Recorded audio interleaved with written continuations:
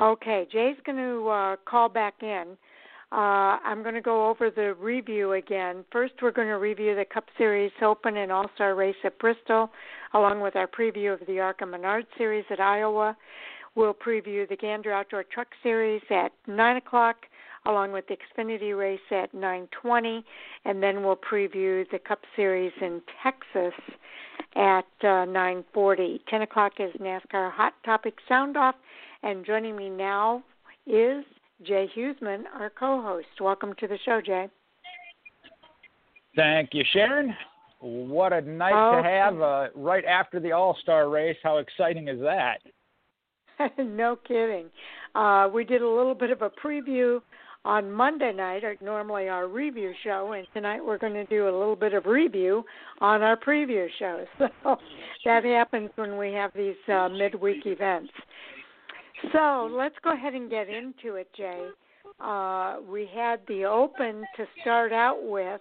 Matt DiBenedetto was the winner of the Open at age 28, and he was driving the number 21 Menards FVP Ford for Wood Brothers Racing with crew chief Greg Irwin.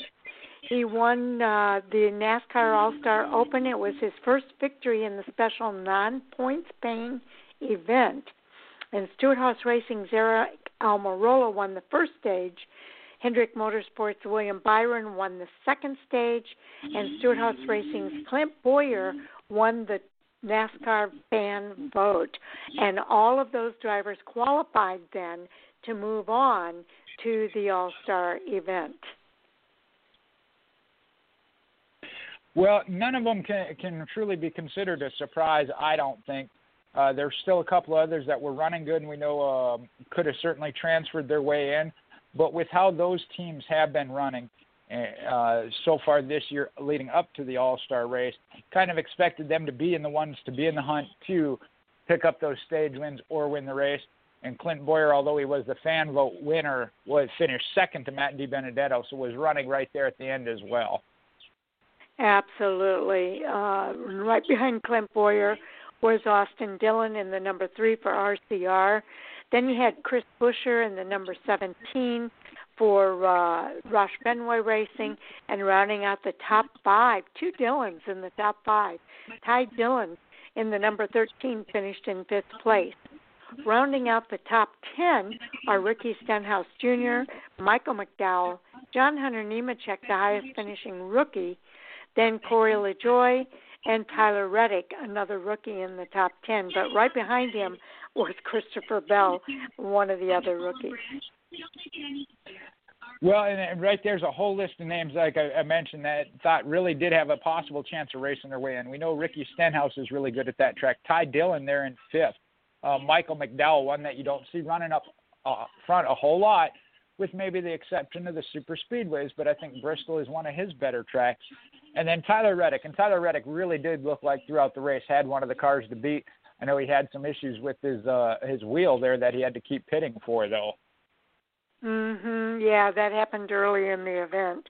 And it took him a while, but he still was able to pull off a top 10 finish, which was a big accomplishment with everything that he was dealing with.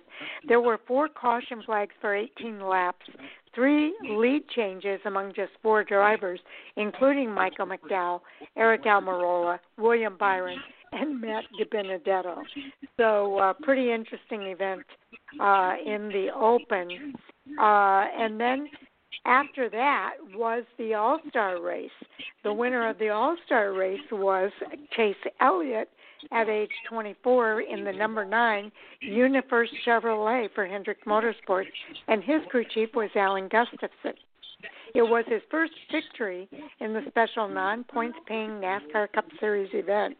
Chase Elliott in 2020 and his father, Bill Elliott, in 1986 became the second father-son duo to win the NASCAR All-Star races, joining the Earnhardts, Dale and Dale Jr., in 1987 and 1990, 93, and Dale Jr. won in 2000. So only the second time in history that there's a father and son duo winning an all-star event.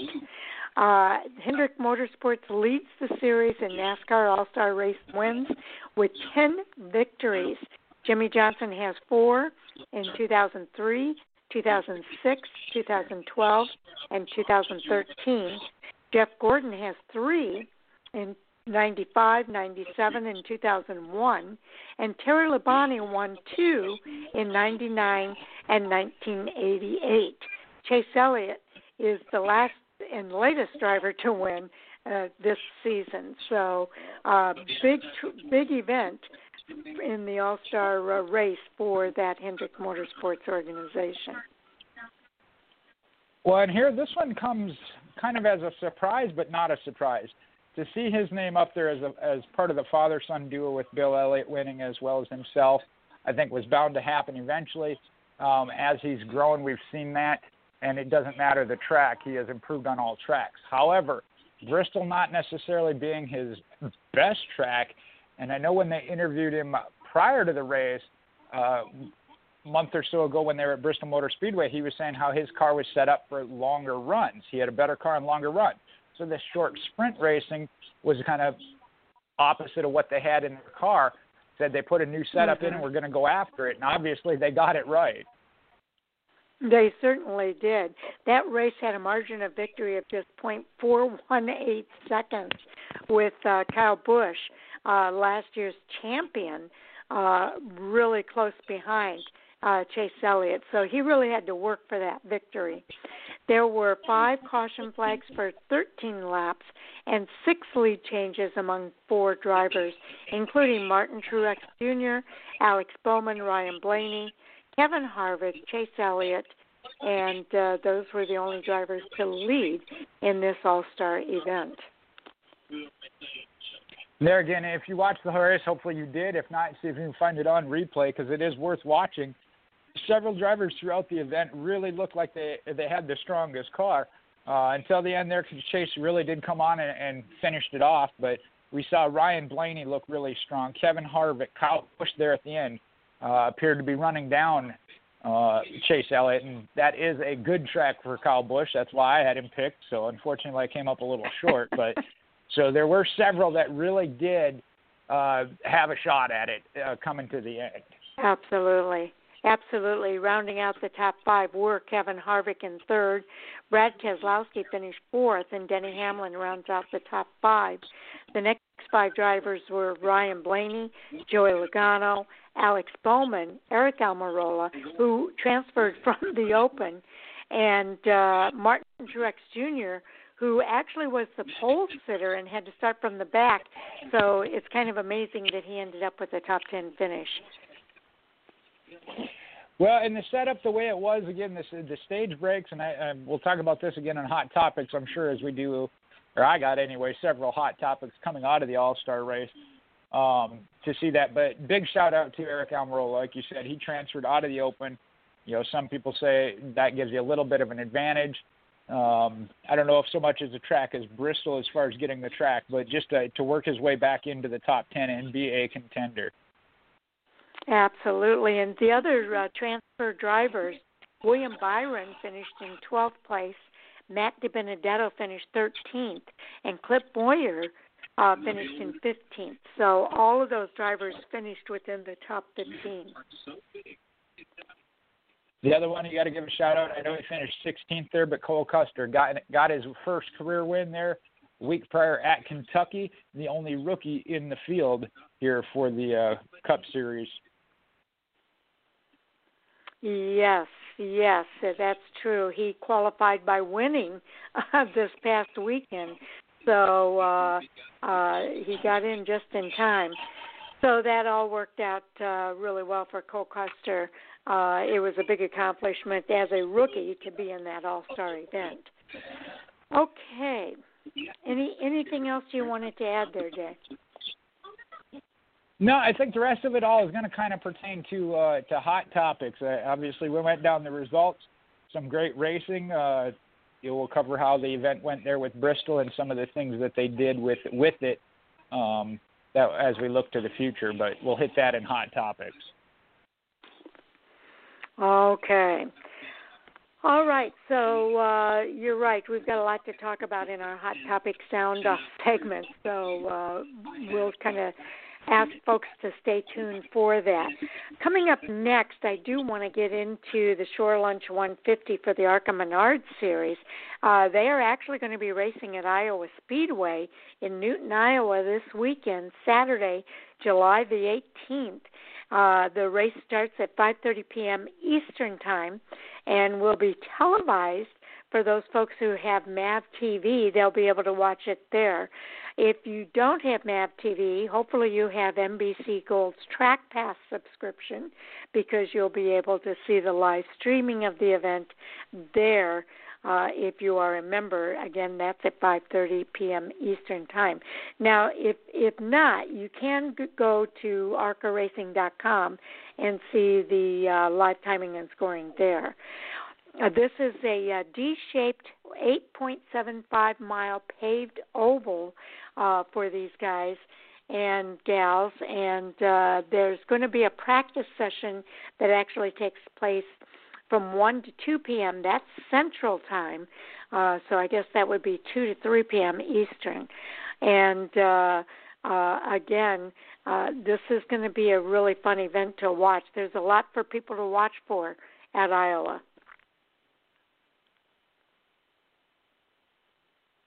Jay?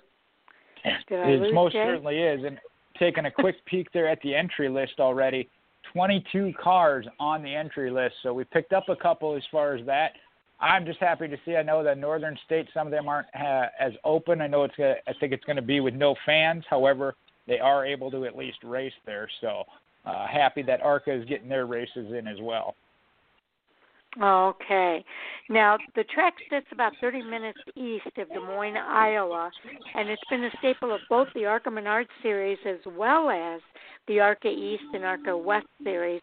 It opened in 2006, and they've hosted 31 events between the three ARCA Series. Now, past winners at the fastest short track on the planet includes some of the NASCAR drivers that are seeing success now, and that includes Joey Logano, Alex Bowman, Chase Elliott, Cole Custer, and Chase Briscoe.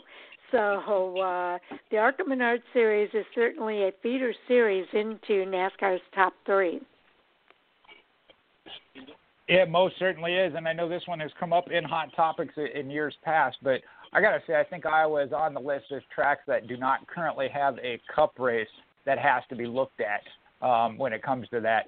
Because, again, you saw some of the drivers that Sharon listed that have moved on, and we've seen some great racing. I've been there for the Xfinity as well as the trucks and the ARCA Series, and it is a great facility.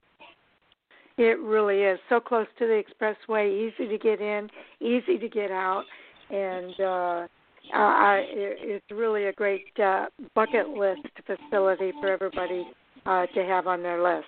Now, Michael Self, and I remember this, climbed the front stretch fence in celebration in 2013 when he became the first West driver to win the annual NASCAR combination event. Both Sam Mayer and Chandler Smith claimed wins there just last year.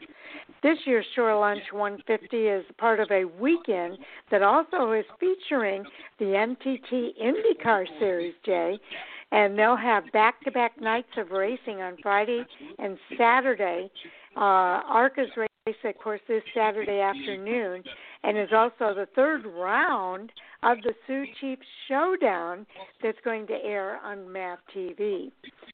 So this is the third bout for that Sioux Chief Showdown of the short tracks. I'm super excited about that. We talk about that every chance we get when it comes up. The programs that they do within the main series like this that we get to see, and drivers have a chance to run after a championship. And most notably, I say Chandler Smith, because he just turned 18 and can run on some of the bigger tracks. He's always been limited in starts to the shorter tracks, but made the most of it because he's won that short track showdown before. Okay, now some other drivers you've got to keep your eye on. It's going to be hard to pick a favorite for this race because Self right now has a 22-point cushion on the strength of 5 top 5s and top 10s in all 6 starts this year. He comes from Park City, Utah, and he has plenty of success of Iowa, including the 2013 win that we were talking about. He also has the highest finishing West driver in the 2012 event. He was 9th overall. He has 2 top 5s and 3 ARCA starts, including a 3rd place last year. His teammate, Chandler Smith, you just mentioned him, he's looking to rebound from a disappointing 22nd in the Gander RV and Outdoor Truck Series race for Kyle Busch Motorsports at Kentucky Speedway. Now, the 18-year-old returns to the ARCA Menards Series, where he's won both Sioux Chief Showdown races so far this season and has victories in 5 of his last 8 series starts, including 150 laps led at Iowa in his Iowa win last July. Smith also finished 2nd to Sheldon Creed in Iowa in 2018. So those are certainly a couple of the Venturini drivers to keep your eye out on. Well, then you got to look at Ty Gibbs. He was 5th in the ARCA Menards Series race on July 19th and a 2nd a week later in the East-West combination event. He's coming off a dominating performance at Kentucky Speedway, where he picked up his 2nd win in his last 3 starts. And then there's Mayer, the defending East champion. Sam Mayer led 142 of 150 laps en route to a win at the Iowa and the final East-West race there under the NASCAR banner, and finished 4th at Kentucky after starting for 14th. And we also got Brett Holmes. He's continuing to inch closer to his first series win with a runner-up finish at Kentucky and has top 10 finishes in all 3 starts at Iowa. One more to look at, Jesse Love. He's put together a string of 2 wins and 2 runner-up finishes to take control of the ARCA Menards Series West standings, and he'll look to become the first Bill McAnally driver to win at Iowa since Brandon McReynolds and Todd Gilliland combined to sweep 4 straight of the East-West races from 2015 to 2017. Yeah, that's pretty amazing. And as we mentioned, Chandler Smith is the guy who's won the first 2 events in that Sioux Chief Showdown. Now, looking at the crew chief handout, the starting field is limited to 36. You said there were how many, Jay? 22 on the entry list. Okay, so all that field is going to be set by the 2020 Sioux Chief Showdown owners points, and so we don't have to worry about anything beyond that. The event will be run under the 2020 ARCA Menards Series rules, procedures, regulations, and specifications. Now, for pit stops, there's no adding or moving tires to or from the pit box once the race has started. A minimum of 4 crew members may service the car, but no tires and fuel may be added outside of the break. Now, the race is 100 laps or 150 miles, and it's to be run in 3 segments. So the race will have the first break at or near the conclusion of lap 50. The second break will be at or near the conclusion of lap 100. And again, at the conclusion of the breaks, vehicles will line up in the order that they were running at the beginning of the break. So the maximum tire allotment available for this event is, as per the ARCA rulebook, a maximum number of tires allowed in the pit box for use in the race is at 8. So there you have the information for this particular event. You were mentioning the entry list. There's several drivers that we have not yet mentioned yet, Jay.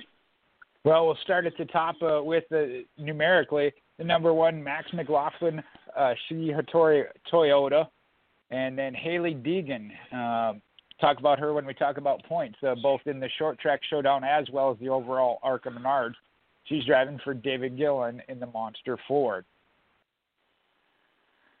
Then you've got Tim Richmond in the 06, racing with Rain Peterson Racing, and Michael Peterson is going to be his crew chief in that car. The number 7 is driven by Eric Caudell, his own race team, and he's driving a Ford, and his pit crew crew chief is what I'm trying to say, is Jeremy Petty. Then you got a trio of Hillenberg machines with Mike Basham in the number 10, Dick Doheny in the 11, and Rick Clifton in the number 12. Two of them Toyotas, one being a Chevrolet, which, going by the notes, obviously this driver's a talent because he's got himself listed as the crew chief with Dick Doheny, but Kevin Cram will be the crew chief for Mike Basham and Mike Schrauf for Rick Clifton. Okay, next up we've got Bill Venturini driver Drew Dollar in the number 15 Toyota with Shannon Rush as his crew chief. Gio Scalzi for Bill McAnally Racing will be in the number 16 this weekend with John Camilleri as his crew chief.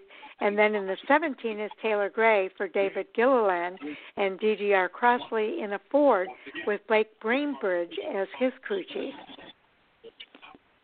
And we got a list here of several we already talked about, so I'm going to scroll down to the number 22 for Chad Bryant Racing. That'll be Cody Swanson in the machine with legendary crew chief Paul Andrews on the box. And we mentioned Brett Holmes, so I'll scoot down to the 32, Howie DeSilvani, the third, in the Kevin Sawinski machine with Jamie Jones on the crew box. Next up is the number 46 with Thad Moffitt, driving for Bo Lamastis, part of the DGR Crosley Group. He'll be in a Ford with Derek Smith as his crew chief, and Brad Smith, his own team, in a Chevrolet, driving the number 48 with Jeff Smith at the top of the pit box. And the final two entrants we got here, the Bill Kimmel-owned machine, number 69 with Kimmel crew chief, and will be driven once again by Scott Melton. And then one last Bill McAnally Toyota with Roger Bracken as the crew chief, and that'll be Gracie Trotter. And I know there's an article up on the ARCA Menards homepage about her and the season she's been building on. Yes, definitely make sure you take a look at that and check that out. Let's go ahead and get into, we've got a couple of minutes here, and we're going into the Truck Series race. Let's give our Truck Series picks. All right. I believe we have all the truck picks in. Actually, nope, I take that back. We're still waiting on Sam. He's got the last pick. We'll start out here. Unfortunately, I had to kick us off. I've had 2 weeks in a row where I was last out of our picks, but going to turn that around this weekend at Texas with Grant Enfinger, hopefully. Owen went with Brett Moffitt, then Justin Haley, which I had to give James a thumbs up. I hadn't even gone through the whole entry list, but Justin Haley in the truck, the number 24 GMS truck, I think that could be a steal of a pick. However, Andy was right behind him with Kyle Busch, so that one could have gotten all three of us there to start. Mike went with Stuart Friesen. Sharon took Ben Rhodes, and like I said, Sam actually coming off the win last week with Sheldon Creed is last, and I haven't gotten or heard from his yet. All right, and the overall points right now for the Truck Series. All right, take a peek at that, and these did really over the past couple of weeks. I'm wearing my eraser out here. We got a tie atop the points with Andy and Owen at 24. Then Sam and Sharon are tied at 22. James is at 17, and we have a tie at the bottom as well. Unfortunately, I went from the top to the bottom. Mike and I both have 14, so. Wow, that's amazing. Yep, that one only a 10-point gap here amongst us all. Wow. Okay, well, we've got a lot to look forward to with this Truck Series event. They'll be racing the Vancouver 350 at Texas Motor Speedway this Saturday, July the 18th at 8 p.m. Eastern Time. Now, Fox Sports 1 carries the coverage starting at 7:30 p.m. Eastern Time, and radio coverage is on MRN and Sirius XM NASCAR Radio. They will be racing a distance of 250.5 miles over 167 laps. Stage 1 ends on lap 40, Stage 2 at lap 80, and the final stage ends on the last lap, lap 167. Last year's race winner was Kyle Busch. When we look at the playoff picture for the Truck Series, it's still a little hazy with so many races left. And there are only 2 drivers currently locked into the NASCAR Gander and RV and Outdoor Truck Series heading into Saturday night's Vancouver 250, as Thor Sports Racing's Grant Enfinger and now GMS Racing's Sheldon Creed have picked up victories.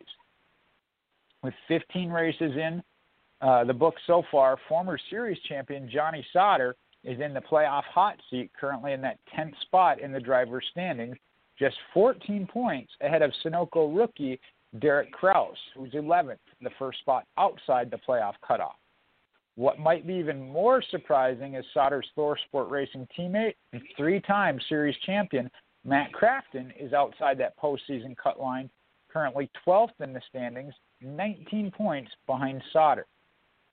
When we look ahead to Texas, the Thor Sport Racing teammates of Sauter and Crafton are the only Truck Series championship contenders entered into this weekend with a previous win at the 1.5-mile track. Sauter has made 23 starts at Texas, posting 4 poles and 5 wins. He swept the races there in 2012 and also had a win in each of the years 16, 17, and 18. Both are most amongst active drivers. He's also amassed 11 top 5s and 17 top 10s and finished 3rd in the March Gander Trucks race there last season. Now, Crafton has made the series most 38 starts at Texas. He's posted 3 poles, 2 wins in 14 and 15, and a series-leading 16 top 5s and 27 top 10s. He finished 5th in the event last season. Sunoco rookie candidate and McNally Hilgerman's Racing's Derek Kraus is sitting in 11th. Again, that first spot outside the playoffs, 14 points back from Sauter in 10th, and 5 up on Crafton in 12th. Now, Kraus is having a strong start to his rookie campaign. In 7 races, he has gathered 1 top 5 and 4 top 10s. And this weekend will mark his series track debut at Texas. A couple others want to hit in between there. I was going to go over the chart just a little bit here. Okay. Again, Grant Enfinger, Sheldon Creed locked up in victories. Austin Hill, your top points per getter at 293, but is sitting 3rd. Then you have Ben Rhodes, rookie Christian Eckes, and Zane Smith. And then Todd Gillen, Brett Moffitt, and Tyler Ankrum that are in. The other one that's real close and on the outside looking in, between 12th and Stuart Friesen in 14th, is another rookie, Tanner Gray, at 172. And then Raphael Lessard, also another rookie, in 15th at 143. Okay.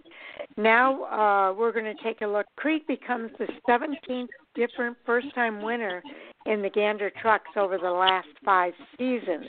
In a rain-shortened NASCAR Truck Series event at Kentucky Speedway, GMS Racing's Sheldon Creed grabbed his first checkered flag of his career, becoming the 17th different driver in the last 5 seasons to get their first win in the Gander Truck Series.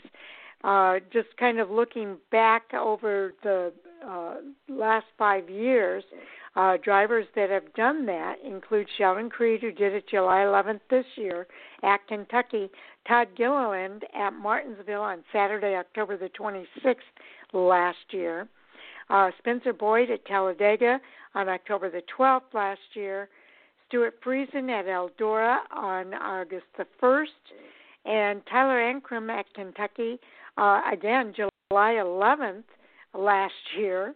Austin Hill did it at Daytona last year on February the 15th. Now we're looking at the 2018 season. There's just one. That was Justin Haley, who won at Gateway on June the 23rd of that year. The next group will be all 2017 first-time winners. Chase Briscoe at Homestead on November the 17th. Noah Gregson at Martinsville, October the 28th. Ben Rhodes at Las Vegas, September the 30th. And Austin Cindric at Canadian Tire Motorsports Park on September the 3rd. And also Kaz Gralla won at Daytona on February the 24th of 2017. The next group are the 2016 winners, including Daniel Suarez at Phoenix on November the 11th, Grant Enfinger at Talladega, October the 23rd, Brett Moffitt at Michigan, August the 27th, Ben Kennedy at Bristol, August the 17th, and William Byron at Kansas on May the 6th. So the big victory actually propelled Creed 2 spots into the driver's standings to second, just 46 points now behind Austin Hill, who has the standings lead. The win not only guarantees Creed spots in the playoffs, it's also padded his playoff points total 8, the second most behind Grant Enfinger. In 7 starts this season, the Alpine California Star has put up 1 win at Kentucky, 3 top 5s, 5 top 10s, and a career best average finish of 8.9. Jay, do you have the radio or the TV on? Look, is it too loud? Okay, because, yeah, we're getting the feedback there. Okay. Looking ahead to Texas this weekend, expect Creed to run up front. He's made 3 series starts at the 1.5-mile facility, posting a career-best finish of 6th last season. But also keep a lookout for another driver adding their name to the first-time winners list at Texas Motor Speedway. It's been home to 5 first-time Gander Truck Series winners all time. Those include Jeff Burton, who won at Texas in 2013 on June 7th. Clint Boyer did it on November 3rd of 2006. Brendan Gaughan won his first race there June 7th of 2002. Travis Foppel did it on 5th of 2001. And Brian Ruffner won his first truck race on October the 13th of 2000.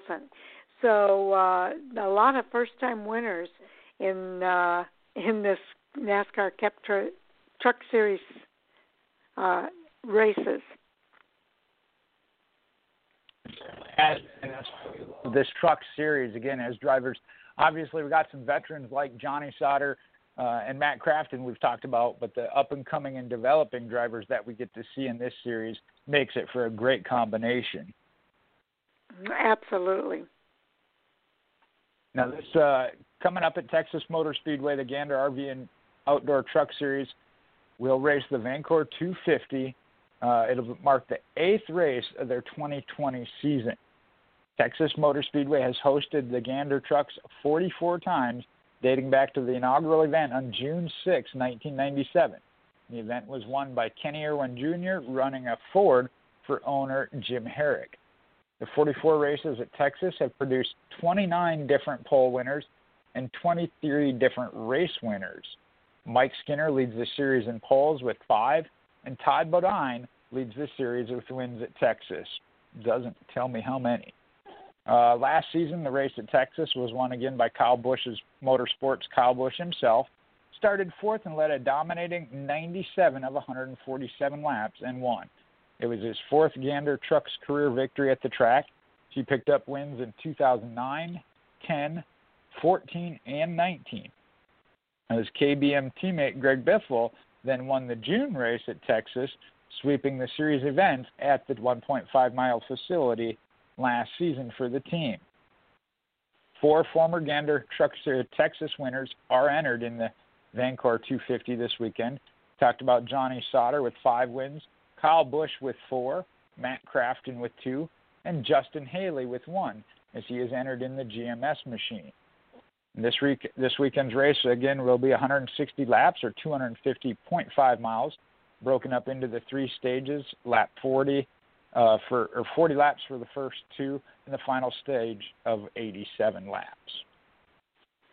Okay, now we do have the starting lineup for the race this weekend, and I think we'll start from the bottom and move our way up, Jay, on this starting lineup for this particular event.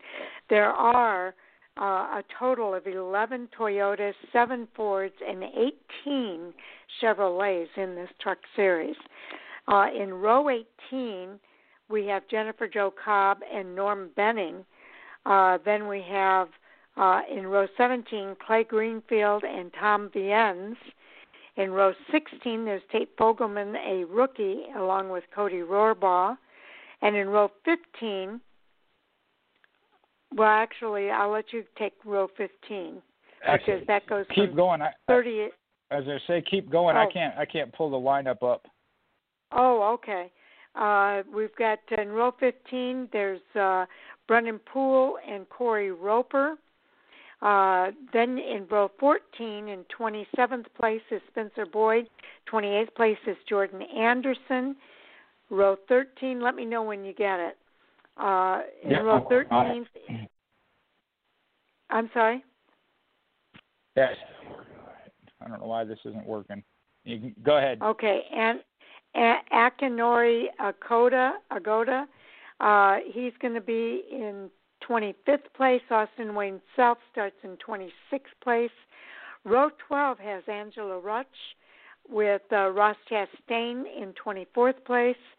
Johnny Sauter is in row 11 starting at 21st place, and Timmy Hill will be in 22nd place.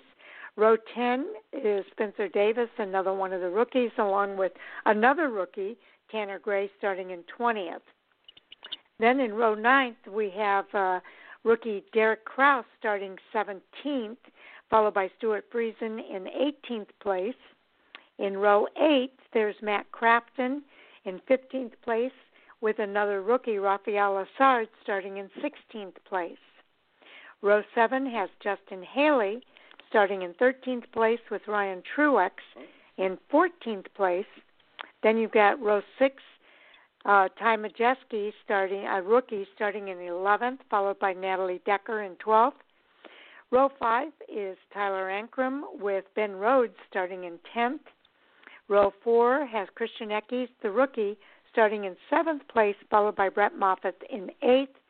And then in row 3 is Todd Gilliland, followed by Zane Smith, another rookie, starting 6th. In the second row is Austin Hill starting 3rd, followed by Kyle Busch in 4th. And then you've got Sheldon Creed, last week's winner, starting on the pole, with Grant Enfinger starting in 2nd. Those are the only 2 drivers that have wins in this series so far. So it's going to be an interesting race at Texas Motor Speedway this weekend. It most certainly is, and with that random draw, it's coincidental that Grant Enfinger and Sheldon Creed, the 2 with victories, start up front.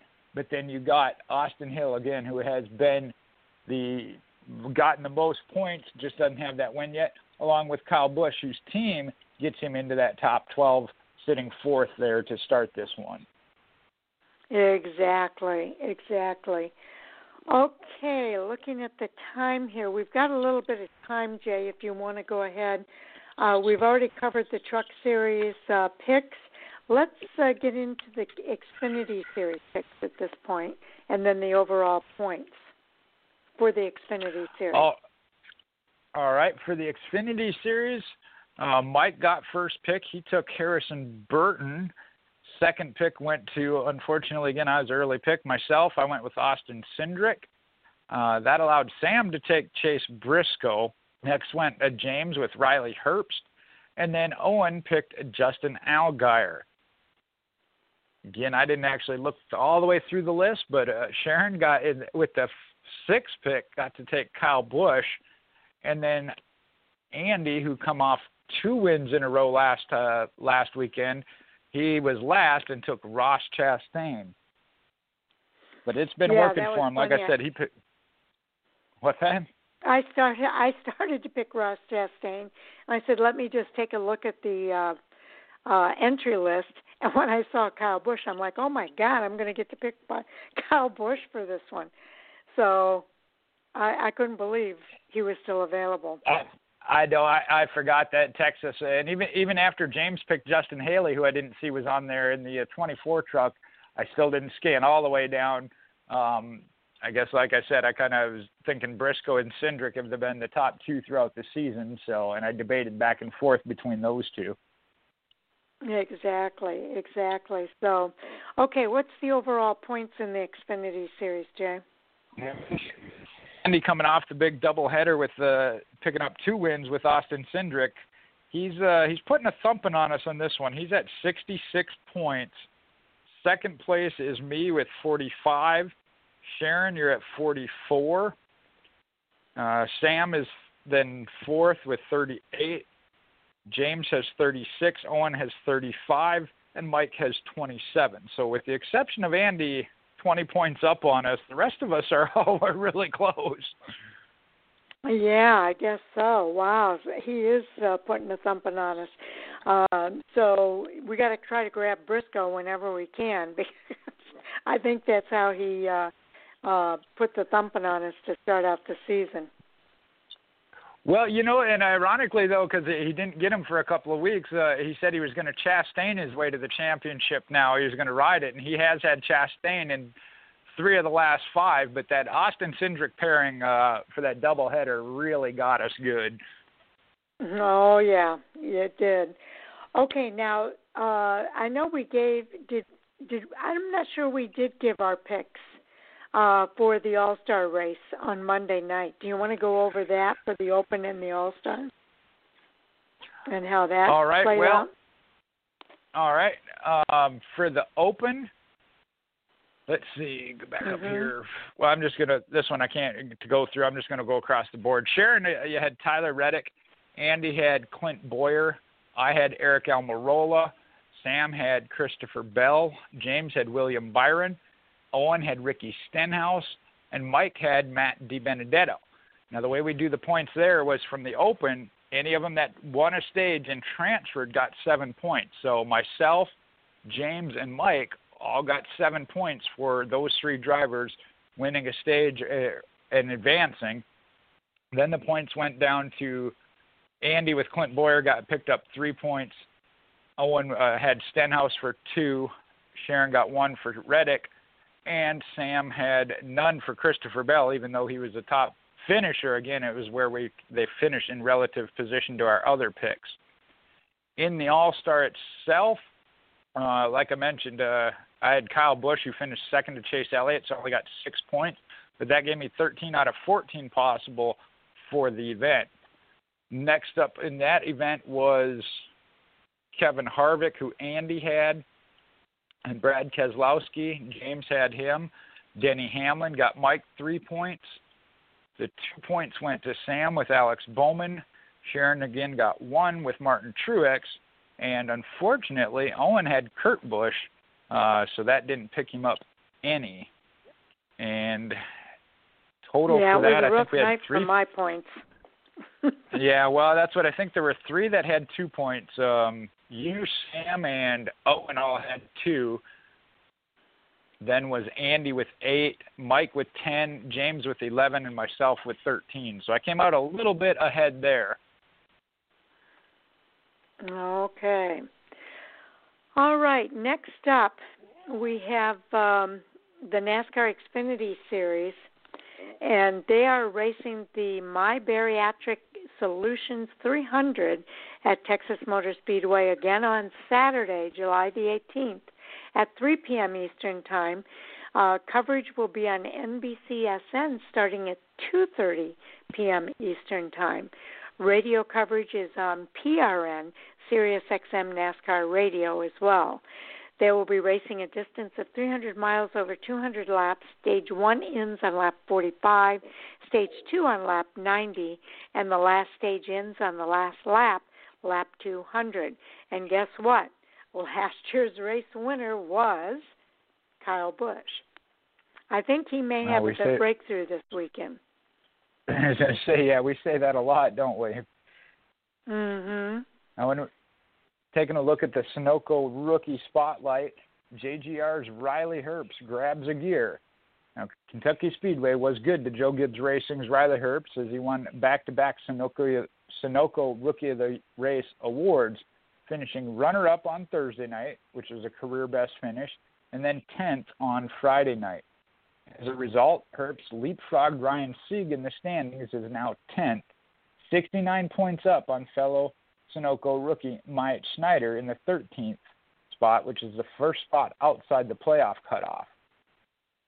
The 21-year-old is second in the NASCAR Xfinity Series Sunoco Rookie of the Year standings, 116 points back from Harrison Burton, who's currently in that standings lead. 18 starts this season. Herbst has put up 2 top 5s and 8 top 10s. This will be Herbst's series track debut at Texas Motor Speedway this weekend. Of the 6 rookies this season, Herbst's Joe Gibbs Racing teammate Harrison Burton is the only one with previous Xfinity Series experience at the 1.5-mile track, as he made his series track debut last November when he started second and finished 7th. Look at the rest of them. We mentioned Harrison Burton leading. He's sitting at 492 points. Riley Herbst at 376. At 274 is Jesse Little. At 202 is Joe Graff Jr. Myatt Schneider, we talked about, at 155. And then Cody Vanderwall sitting at 90. So right there, again, Harrison Burton got off to a pretty strong start, picking up those wins early on and been strong all year. Could be tough to catch him, but if anybody's going to do it, it's going to be his teammate. Okay. Well, there's been 5 different winners in the last 5 races, and this weekend could make it a 6-pack. It's the 39th running of the NASCAR Xfinity Series race at Texas Motor Speedway. And interestingly, in the last 5 series races at the track, they've had 5 different winners. Eric Jones won in 2017. Ryan Blaney won in 18. Cole Custer also in 18. Kyle Busch won in 2019. Christopher Bell also won in 2019. Now, this weekend, Kyle Busch is the only previous Texas winner who's entered in Saturday's My Bariatric Solutions 300. So putting odds on his favor, putting the odds in his favor of keeping that streak continuing.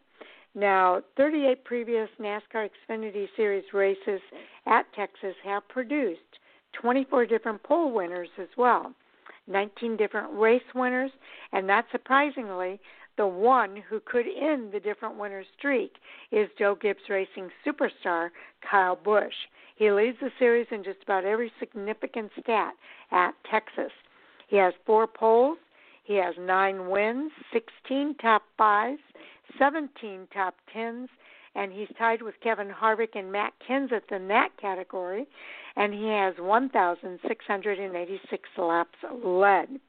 Now, this weekend's race will be 200 laps to over 300 miles and will be broken up into 3 stages.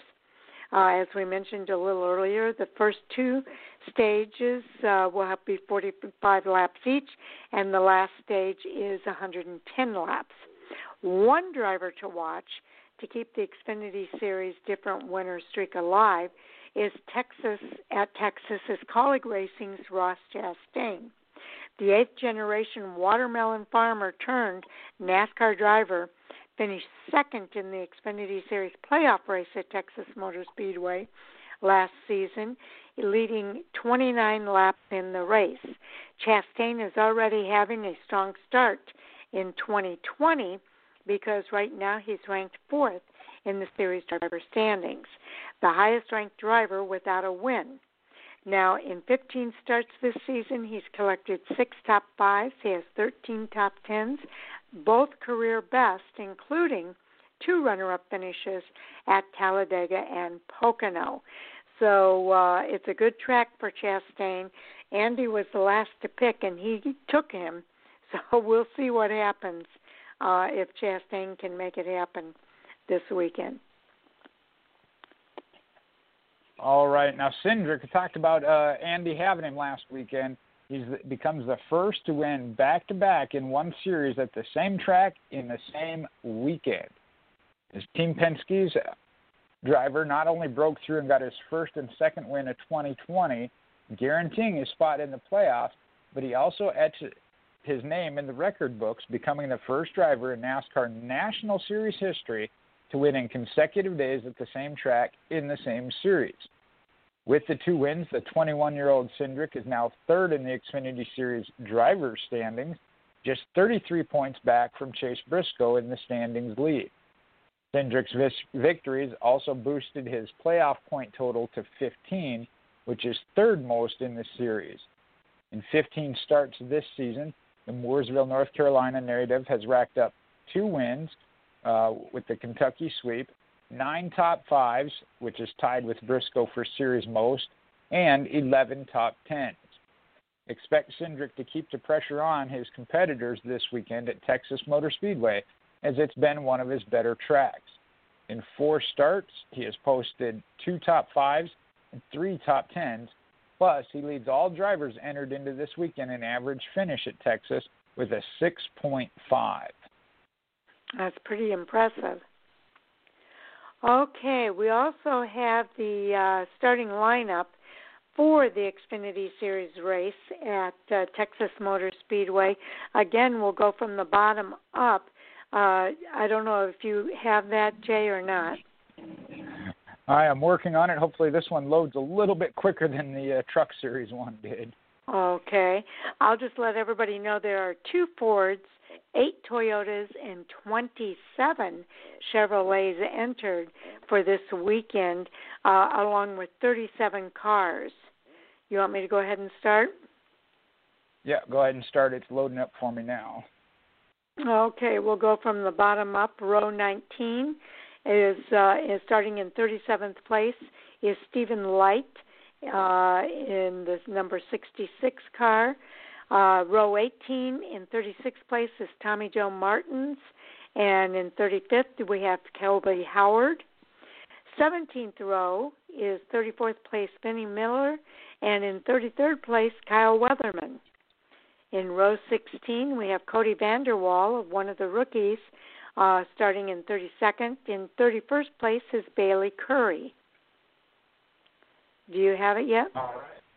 Yep, row 15 then will be Matt Mills in the number 5 with the JF Electric Chevrolet, and Chad Fincham in the number 13 Toyota. Row 14, there's where we'll see Kyle Busch in the number 54 with the Twix Cookies and Cream Toyota, and Timmy Hill in the number 61 Toyota. Row 13, that'll be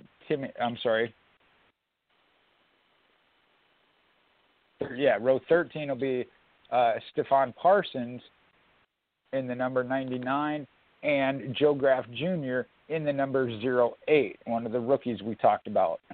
Row 12, that'll be Josh Williams in the number 92, and David Starr in the 07. Row 11, and Jeremy Clements in the number 51, as well as Jeffrey Earnhardt in one of the JD Motorsports machines. Okay, row 10, starting in 20th place, is another one of the rookies, Jesse Little in the number 4 JD Motorsports Chevrolet. Then in 19th place is Brandon Brown driving the number 68 Chevrolet. Row 9, starting in 18th place, is Ryan Sieg driving the number 39 Chevrolet. 17th place is B.J. McLeod driving the number 6 for JD Motorsports Chevrolet. Row 8, we've got Alex LeBay in the number 90 car, starting 16th. And in 15th place is Brett Moffitt driving the 02 Chevrolet. Row 7 is starting in 14th place is another rookie, Myatt Snyder, driving RSS Racing Chevrolet in the number 93. And Dexter Bean will start 13th, driving the number 36 Chevrolet. Row 6, we have Chase Briscoe starting in the number 98 Ford Performance Racing Ford. And in 11th place is Justin Haley, driving the number 11 for Colleague Racing's Chevrolet. All right, your top 10 by row number 5, that'll be Anthony Alfredo in the RCR number 21 Death Wish Coffee. To his inside will be Bass Pro Shops BRCC sponsored number 9 at Junior Motorsports, Noah Gregson. Road number 4, we talked about him. There's the Watermelon Man with the Nutrient AG Solutions. The number 10 for Colleague Racing, Ross Chastain. Inside of him will be the Rookie of the Year leader at this point, Harrison Burton in the number 20, Dex Imaging JGR Toyota. Row number 3 will be Brandon Jones, JGR teammate with Menards as the sponsor and driving number 19. And another JGR machine of Riley Herbst. Again, another rookie in the number 18 Monster Energy Toyota. The top 4, the second row on the outside, that'll be the number 7 of Junior Motorsports Brandt Tracker Technologies of Justin Allgaier. To his inside will be the 22 of Team Penske, Austin Cindric, with Moneyline on the car this weekend. And your front row belongs to Junior Motorsports. That'll be the number 8 this weekend, being driven by Jeb Burton, sponsored by State Water Heaters, longtime sponsor of the Burton family. And the number 1 spot goes to the number 1 car of Michael Annett in the Pilot Flying J Chevy from Junior Motorsports. Okay. Again, the track record is held by Kyle Busch. He did that on April 5th of 2008 at a time of 1 hour, 58 minutes, and 39 seconds. His speed was 1:51.707. We'll have to wait and see if he can break that, right? Break his own record this weekend at Texas Motor Speedway. Certainly looking forward to it, and that'll put Kyle Busch, I believe, again, and we've seen him do this in the past, all 3 races at the track. We've seen him do it where he's been even at different tracks, so it tells you the talent and the determination and drive of that driver. Yes, indeed. He is certainly entered in all 3 races this weekend, and anytime that happens, he's looking to sweep all 3 races. And usually not real happy if he's not able to do that. So look for, I really think this could be a breakthrough weekend for Kyle Busch. All right, we are a little bit ahead of ourselves here at 8:29. Let's go ahead and give our picks for the Cup Series this weekend. I know we're missing maybe 1 or 2 of those picks. All right. Well, let's see. Where did we start this weekend? Owen got to start us this weekend following the All-Star combination points coming out of the All-Star event. Owen picked first and went with Eric Almirola. Sharon came next with Kevin Harvick, so Stuart Haas Racing went right off the get-go. Sam followed that up with Ryan Blaney, and that left Mike his opportunity to take one of his favorite, the race winner from at Bristol, with Chase Elliott. And then Andy took Denny Hamlin, and I'll double check, but I don't think James has checked in with me yet. Nope. Again, his schedule normally catch him midway through the night. James gets to pick, and then I got to pick last. So, still some great drivers out there. Actually, Kyle Busch has not gone yet for the Cup Series, so.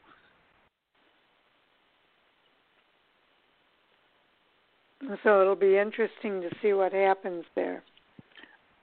All right, and looking at the points just for the Cup Series, again, this one has been pretty tight all year long. I got a few extra points this past weekend.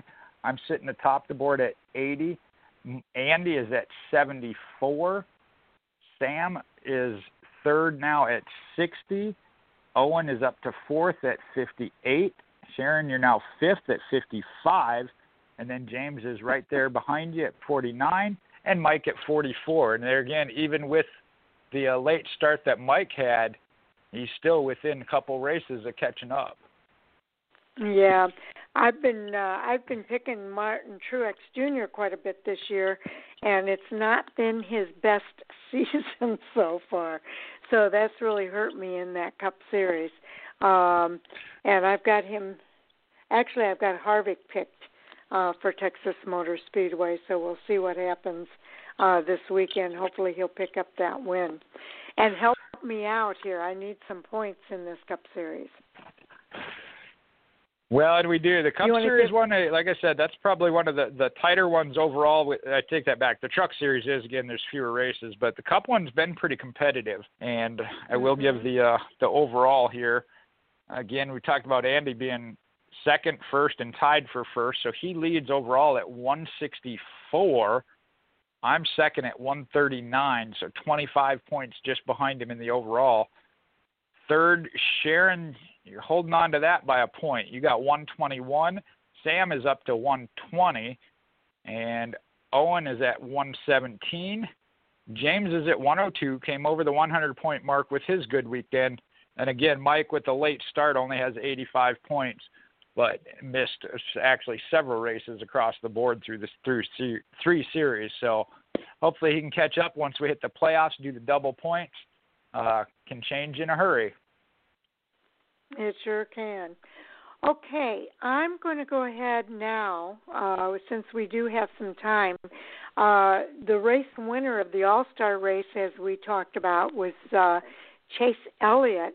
I do have some post-race audio queued up here, and we'll go ahead and hear from Chase Elliott and maybe even Alan Gustafson after winning his first All-Star race at Bristol Motor Speedway on Wednesday night. So let's hear what he had to say.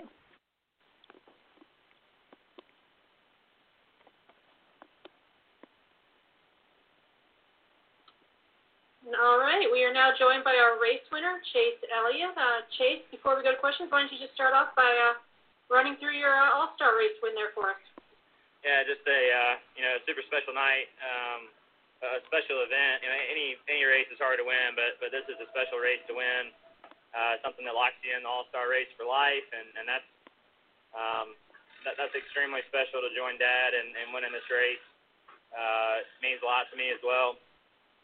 Just a big thanks to all our partners, UniFirst, Napa Hooters, Kelly Blue Book, Mountain Dew, Chevrolet, all our partners that make this go around. They stood by us through some not so spectacular years. So we've had a rough couple weeks, and we ruined Mr. Hendrick's birthday on Sunday by running pathetic. So it was really nice to slightly make up for that tonight. Awesome. We're going to go to questions. We'll start with Bob Cochran.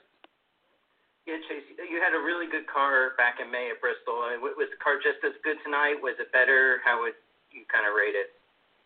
To be honest, I think it was a little bit better. I think we improved our car, at least for the short run. The spring or the race a few weeks ago, I felt like consisted of more long runs than it did short runs, but the short run came down to the very end, and I felt like that was our weak point in that event. So we put a lot of emphasis in trying to be better on the short run, and I think that I thought we hit it really well tonight. And on that last segment, are you kind of looking in your mirror and saying, when am I going to get bumped? When's somebody going to try to wreck me for this thing? Yeah, I mean, you don't. I think you have to expect that, in any event. Especially this one though. There's no points on the line or anything.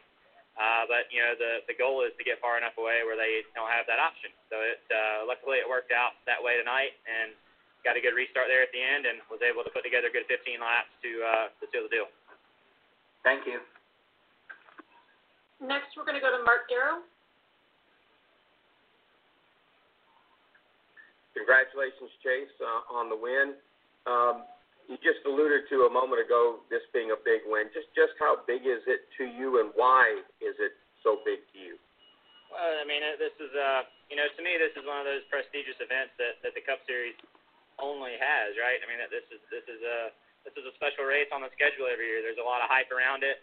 And the other thing about it is, it's something you have to race your way into. And luckily we raced our way into this deal for life now. So, that means a lot. To me, it reminds me a lot of the Clash or something at the beginning of the year in some ways, but I think this race is bigger than that because you're racing against the very best over recent times and in anybody's career, that have locked themselves into this event. So, to beat the best, I think is always special. And this race, the only other time it was run away from Charlotte was Atlanta. Your dad won it, and now the second time it's left Charlotte. So what does it mean to have a victory in this race, just like your dad? Yeah, I didn't know that I knew that, but I didn't really put it together until Winston told me that there on the front straightaway. So that's super cool, to join.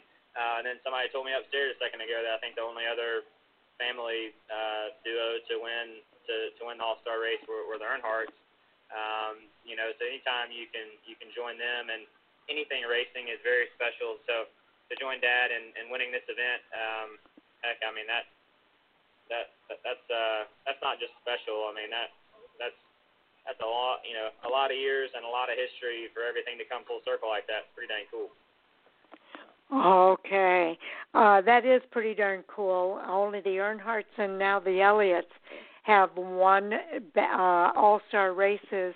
And how unique is it that the only other time the race was not held at Charlotte Motor Speedway was at Atlanta, and that's when his dad, Bill Elliott, won the all-star race. Bristol's the second time that's happened, and this time it's Chase Elliott winning. That's one of those storylines you can't possibly even write. I mean, for that to happen, the two races that haven't been at Charlotte out of the 20, 30-some year history, for it to both be Elliott's was pretty cool. Yeah, that really is. Okay, we'll go ahead and get started with our Cup Series race that's going to be taking place at Texas Motor Speedway, and we'll see if we have some time left over. If we do, I'll continue more of that interview. But they will be racing the O'Reilly Auto Parts 500 this Sunday, July the 19th, at 3 p.m. Eastern Time. Again, NBC Sports Network will carry pre-race coverage starting at 2:30 p.m. Eastern with radio coverage on PRN and Sirius XM NASCAR Radio. They'll be racing a distance of 500.5 miles over 334 laps. Stage 1 ends on lap 85, Stage 2 on lap 170, and the last stage ends on the last lap 334. Believe it or not, last year's race winner was not Kyle Busch. Race winner was Denny Hamlin. Well, Hamlin winning already this year. We'll get to him in a little bit. But we talked about him from the All-Star race, having to race his way in. But the Wood brothers, Matt DiBenedetto, has been off to a strong start. Coming off this season with the Wood brothers number 21, the 28-year-old from Grass Valley, California, is making the most of 2020, again winning the All-Star Open and earning a spot into the All-Star race for the first time in his career. And atop that, he is currently 12th in the standings in playoff contention, just 17 races into his first season driving that famous number 21 Wood Brothers Racing Ford. Now, DiBenedetto has been in prime form this season, posting 2 top 5s and 5 top 10s, including a runner-up finish at Las Vegas and a third-place finish this last weekend at Kentucky. His average finish this year is a career-best 14.8. Now, heading into this weekend at Texas Motor Speedway, DiBenedetto has a 68-point cushion on the postseason cut line. He has made 9 starts at the 1.5-mile track, posting an average finish of 28.1 with a career best of 14th, which came in last year's playoff race. And the car he's in this year and the start he's had, I see that number decreasing significantly. Yes, indeed. Now, we just mentioned Denny Hamlin is the defending winner at Texas Motor Speedway, and he wants to go back-to-back.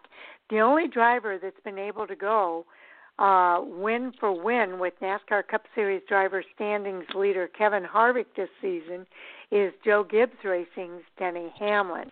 Both Hamlin and Harvick lead the series in wins this year with 4 wins apiece. But Hamlin is focused on snapping that tie this weekend at Texas Motor Speedway, not only getting his 5th win of 2020, but defending his victory in this event last year. The Virginian is currently 6th in the driver point standings, 122 markers behind Kevin Harvick in the series lead. But he also has the series most playoff points at 23 at this point in the season. In 17 starts this year, he has stockpiled 4 wins in the Daytona 500, Darlington, Homestead, and Pocono, and he has also 9 top 5s and 10 top 10s. Digging into the numbers at Texas Motor Speedway has been a feast or famine kind of a track for Denny Hamlin, who in 28 starts has 3 wins. He swept the races there in 2010, and he also won last year. He has 7 top 5s and 13 top 10s. What is deceiving by those stats is that he only has 1 DNF at Texas in his career, but in his last 6 starts, he has the win, a 3rd-place finish, and 4 finishes outside the top 25. It either goes really well for Hamlin in Texas or it can go very poorly. So we'll have to see which path he's on this weekend at Texas Motor Speedway. Maybe we should do these every other one. Okay. We're looking at some former Texas winners that are looking for a win in 2020. In this weekend's NASCAR Cup Series action at Texas Motor Speedway, 8 former series winners at the 1.5-mile track are entered for Sunday's O'Reilly Auto Parts 500, and half of them are looking for their first win of the 2020 season. And I'll start down here with Kurt Busch. He's rounding out the 4 previous Texas winners looking for their first victory in 2020 is Chip Ganassi Racing's Kurt Busch, who's currently wrestling a 34-race winless streak that dates back to the race at Kentucky last season. Heading into this weekend at Texas, Busch is ranked 10th in the driver's standings, 183 points back from Kevin Harvick in the series lead. In 17 starts on the year, he's amassed 1 pole, 4 top 5s, and 10 top 10s. Now looking ahead to Sunday, Texas could be the place where he gets back to his winning ways. The 41-year-old Las Vegas native has made 34 career starts at Texas, posting a series-leading 3 poles, a 1 win in 2009, 3 top 5s, and 21 top 10s. He finished 9th in the March Texas race last season. Okay, next up is Ryan Newman. The 2020 NASCAR Cup Series season has been a whirlwind, to say the least. The Indiana native kicked the season off with a dramatic last-lap crash in the 2020 Daytona 500 that sidelined him for 3 races, but has since returned to competition and is looking for his first win this year. Newman's last series win came 121 races ago, and that was at Phoenix in 2017. Right now, Roush Fenway Racing veteran is 26th in the series driver standings with a playoff waiver in hand, looking for his very first win of the year. He wants to click that ticket to the postseason. In 14 starts this year, Newman has accumulated 1 top 10 and has an average finish of 18.6, with 136 points between Newman and 16th place Jimmy Johnson in the final postseason transfer spot. It will most likely take a win for Newman to make the playoffs, and Texas could be the place that he can make that happen. In just 33 starts at the 1.5-mile track, he's put up 2 poles, 1 win in 2003. He has 3 top 5s and 6 top 10s. He finished 11th in March at Texas just last season. Well, another driver that's in a similar boat with that is Matt Kenseth. As Chip Ganassi's driver of the number 42 now, looking for his first win of the 2020 season, heads into the weekend at Texas Motor Speedway ready to get his 3rd career victory at the 1.5-mile facility. Kenseth has received the playoff waiver after replacing Kyle Larson in that number 42 Chevrolet this season, but it also will most likely need to win to get into the postseason, as he's currently 28th in the driver's standings, 178 points back from Jimmy Johnson in the 16th and final playoffs transfer spot. In 13 starts this year, Kenseth has put up 1 top 5 and 2 top 10. The veteran from Cambridge, Wisconsin, has made 30 starts at Texas, posting 1 pole, 2 wins coming in 2002 and 2011, total of 14 top 5s and 19 top 10. He also leads the series in key pre-race loop data stats at Texas, which is a driver rating at 103.8 and an average running position of 9.351. And he's definitely been looking better in the past couple weeks as they've more adapted to his car setup than what they were running with Kyle Larson's. Right. The last driver we're going to look at that's a former winner at Texas, still looking for a win this season, is Kyle Busch. The defending series champ and Joe Gibbs Racing driver has 3 NASCAR Cup Series Texas Motor Speedway wins under his belt, but he heads into this weekend looking for his first victory this year. The 35-year-old Las Vegas native is currently 11th in the series driver standings, 198 points back from Kevin Harvick in the series lead. Now, in 17 starts this season, he's gathered 7 top 5s, 9 top 10s, including 3 runner-up finishes. Busch's resume at Texas has been solid, posting 1 pole, 3 wins in 2013, 16, and 18, all the spring races, and 12 top 5s, along with 15 top 10s in 28 starts.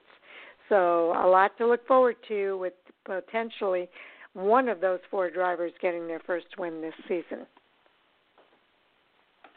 Well, and we mentioned it several times in all of that, and that's that playoff bubble, and that's where the 7-time champion Jimmy Johnson sits in that last playoff transfer spot. After not making the playoffs last season for the first time in his career, Hendrick Motorsports' Jimmy Johnson finds himself teetering on the playoff bubble again, now just 24 points up on 17th place Austin Dillon, 17 races into this 2020 season. This year, Johnson and crew chief Cliff Daniels are starting to click and find some success. The pair have amassed 2 top 5s and 6 top 10s in the 17 starts. But the biggest dark cloud looming over Johnson's head is the current winless streak he cannot seem to shake. Driver the number 48 has 83 victories to his name, but has not been able to get back to victory lane in 112 races, which was in 111 attempts, as he was sidelined for 1 race due to the COVID-19. But if there's a track that Jimmy Johnson could turn it around that's not named Dover, it would be Texas Motor Speedway. Johnson leads the series in wins at Texas with 7 victories, coming in 07, 2012, 13, 14, a sweep in 15, and then again in 17. In total, he's made 33 starts at the 1.5-mile facility, putting up 2 poles, those 7 wins, 16 top 5s, which is the series most, and 22 top 10s, which is tied with Kevin Harvick for the series most. And looking back to last year for this race, he finished 5th in the March race.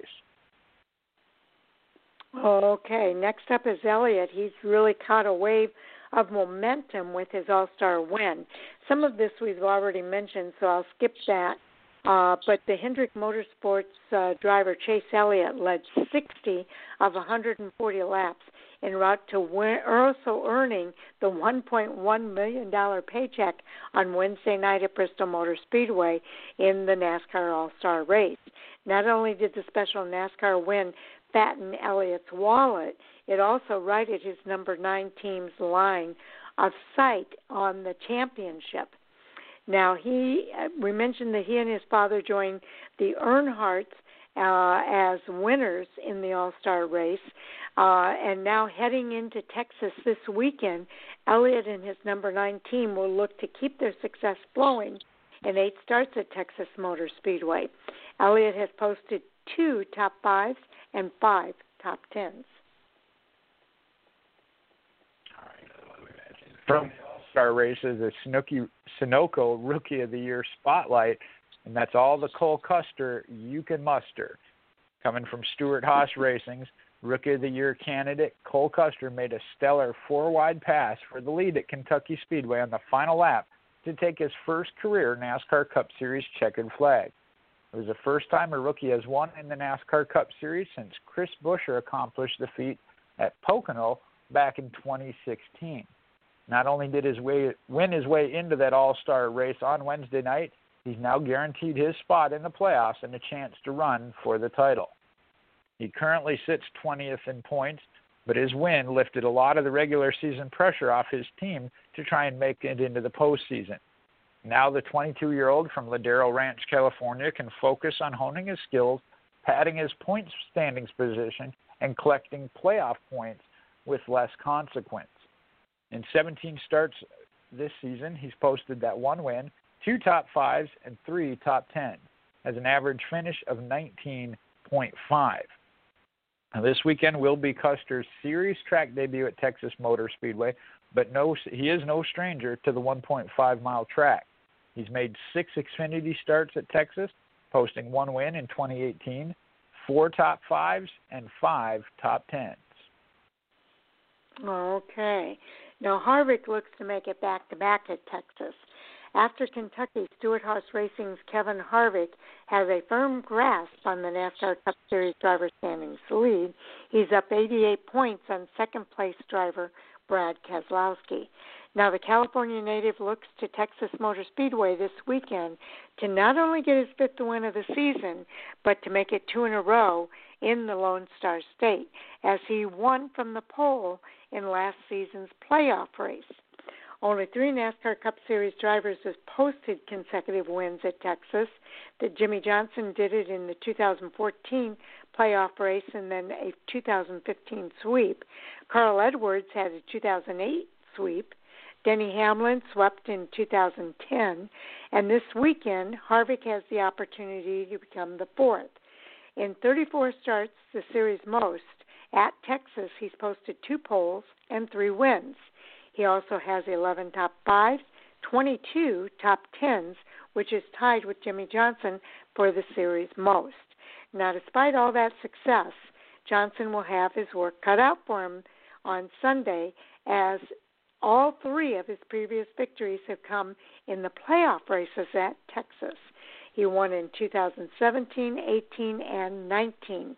He finished 8th in the March Texas race last season. Now, Harvick's consistent success and what has set him apart from the competition this season is in 17 starts this year, he's collected 4 wins, a winning percentage of 23.5%. He has 10 top 5s, the series most, and 14 top 10s. Again, that is the series most. All right, as we look ahead here to Texas Motor Speedway, they're following up that thrilling Wednesday night all-star race at Bristol Motor Speedway. This weekend's race at Texas will mark the halfway point of the 2020 season that has already produced 9 different winners, including the Sunoco Rookie of the Year contender Cole Custer's thrilling victory at Kentucky last weekend, again the first time since Chris Buescher in Pocono at 2016. Overall, Texas Motor Speedway has hosted 38 NASCAR Cup Series races, dating back to the inaugural event on April 6, 1997, event that was won by former driver-turned-NBC-SN sports analyst Jeff Burton by more than 4 seconds over NASCAR Hall of Famer Dale Jarrett, who came home second. The 38 series races at Texas Motor Speedway have garnered 25 different pole winners and 19 different race winners. 2 of the 19 different Texas winners got their first series career win at Texas Motor Speedway. That would be Jeff Burton in 1997 and NASCAR Hall of Famer Dale Earnhardt Jr. in 2000. Chip Ganassi Racing's Kurt Busch leads the series in poles at Texas with 3, coming in 2015, 17, and 18.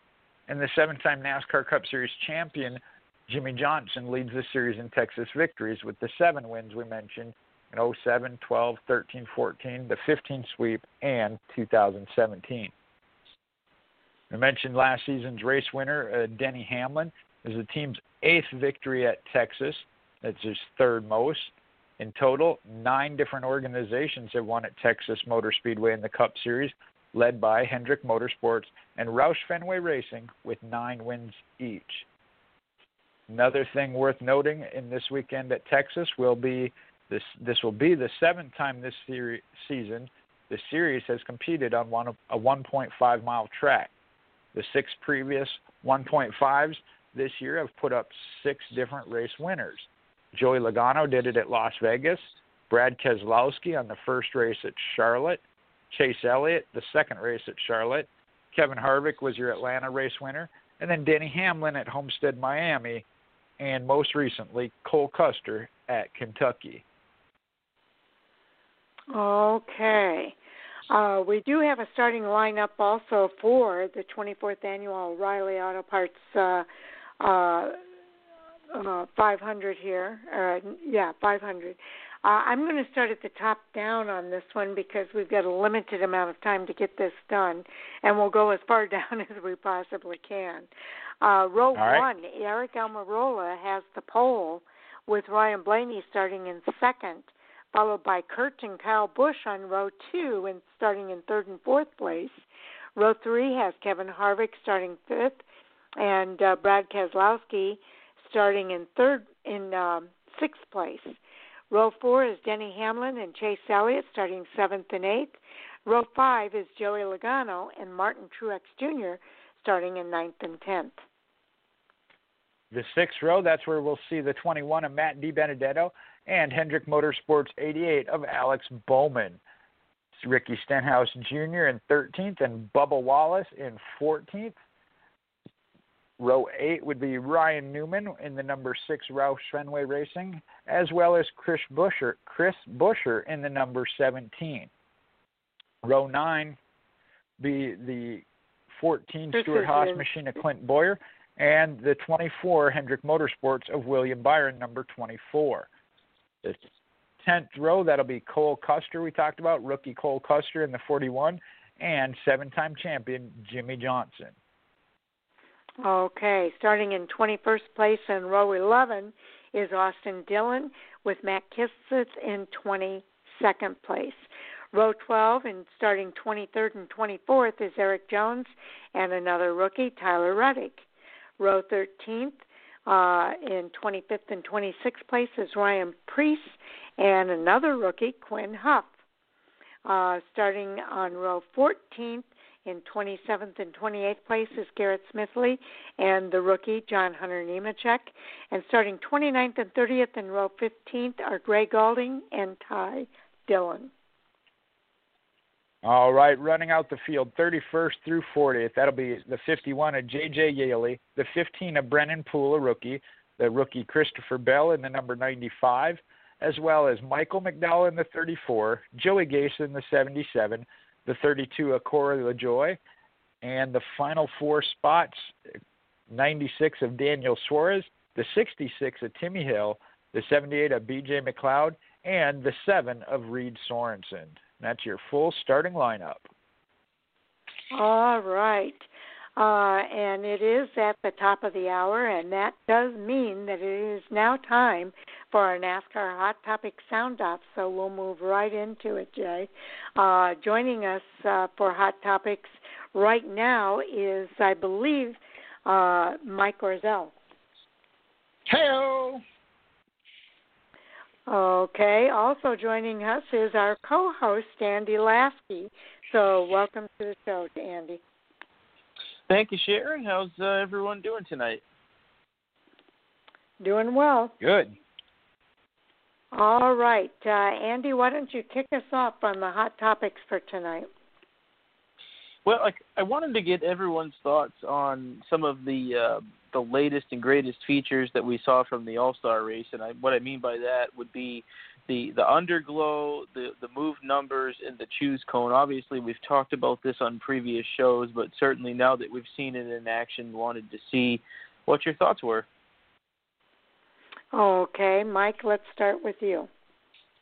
Yeah, that's a lot to break down here. So kind of going sequentially here. With regard to the paint jobs, I think there was a lot of hit and miss. At the movement of the number, I think it lended itself to logos that had a little bit more of a round or square shape to them. And that led to paint jobs that I thought looked really good, like Matt Kenseth, William Byron, Bubba Wallace, and Ryan Newman. All their primary sponsor logos tended to fit well on that quarter panel, or I don't know if it'd be considered a quarter panel or just a forward part of the door, but it seemed like it fit and scaled well in there.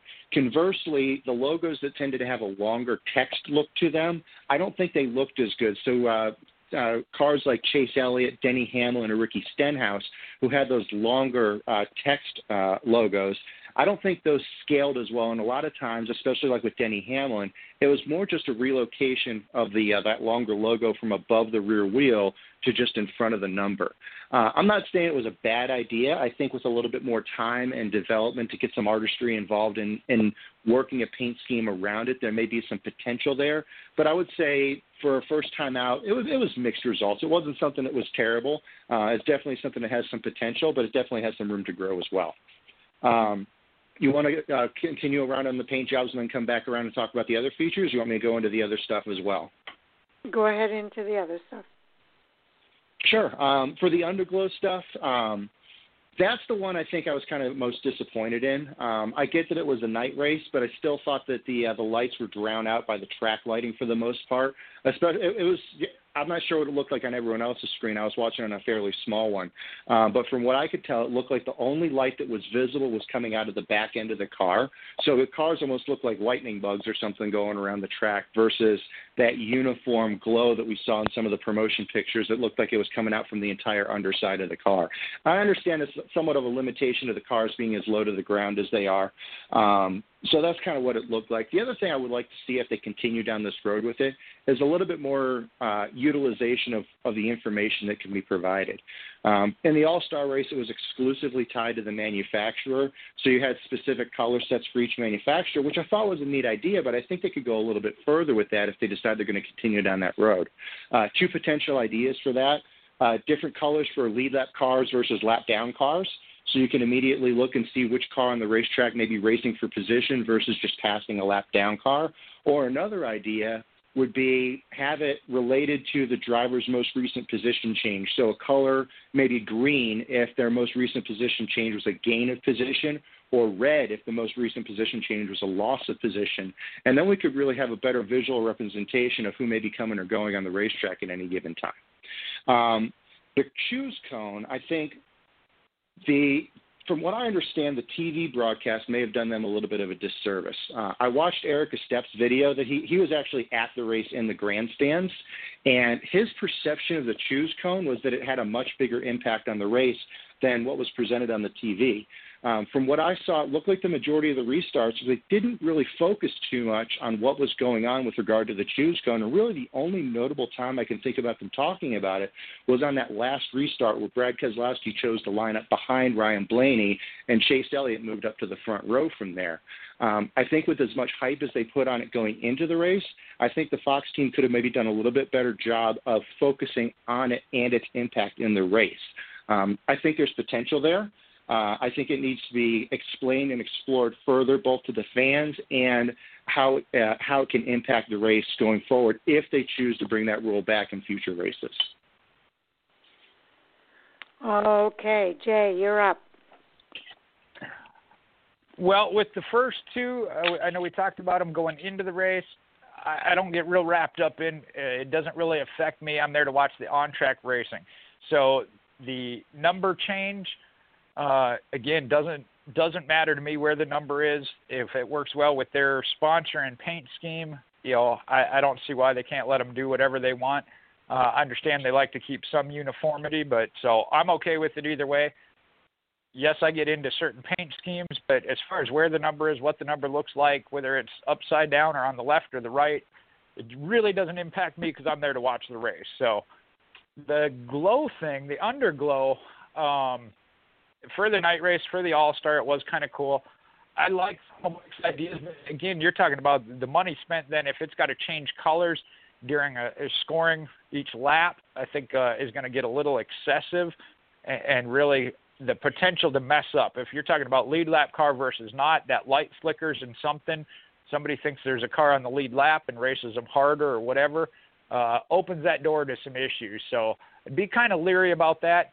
Second off, during a day race, you said it wasn't even lighting up real well on a night race. It's not even going to show up on a day race. So I don't see the point in really pursuing that other than in an event like the All-Star race or a night race.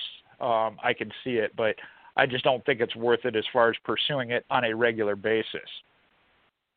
When it comes to the choose line, that one, again, I was really excited about. And unfortunately, I think with the All-Star race, I know they were testing it, which I think was a good idea.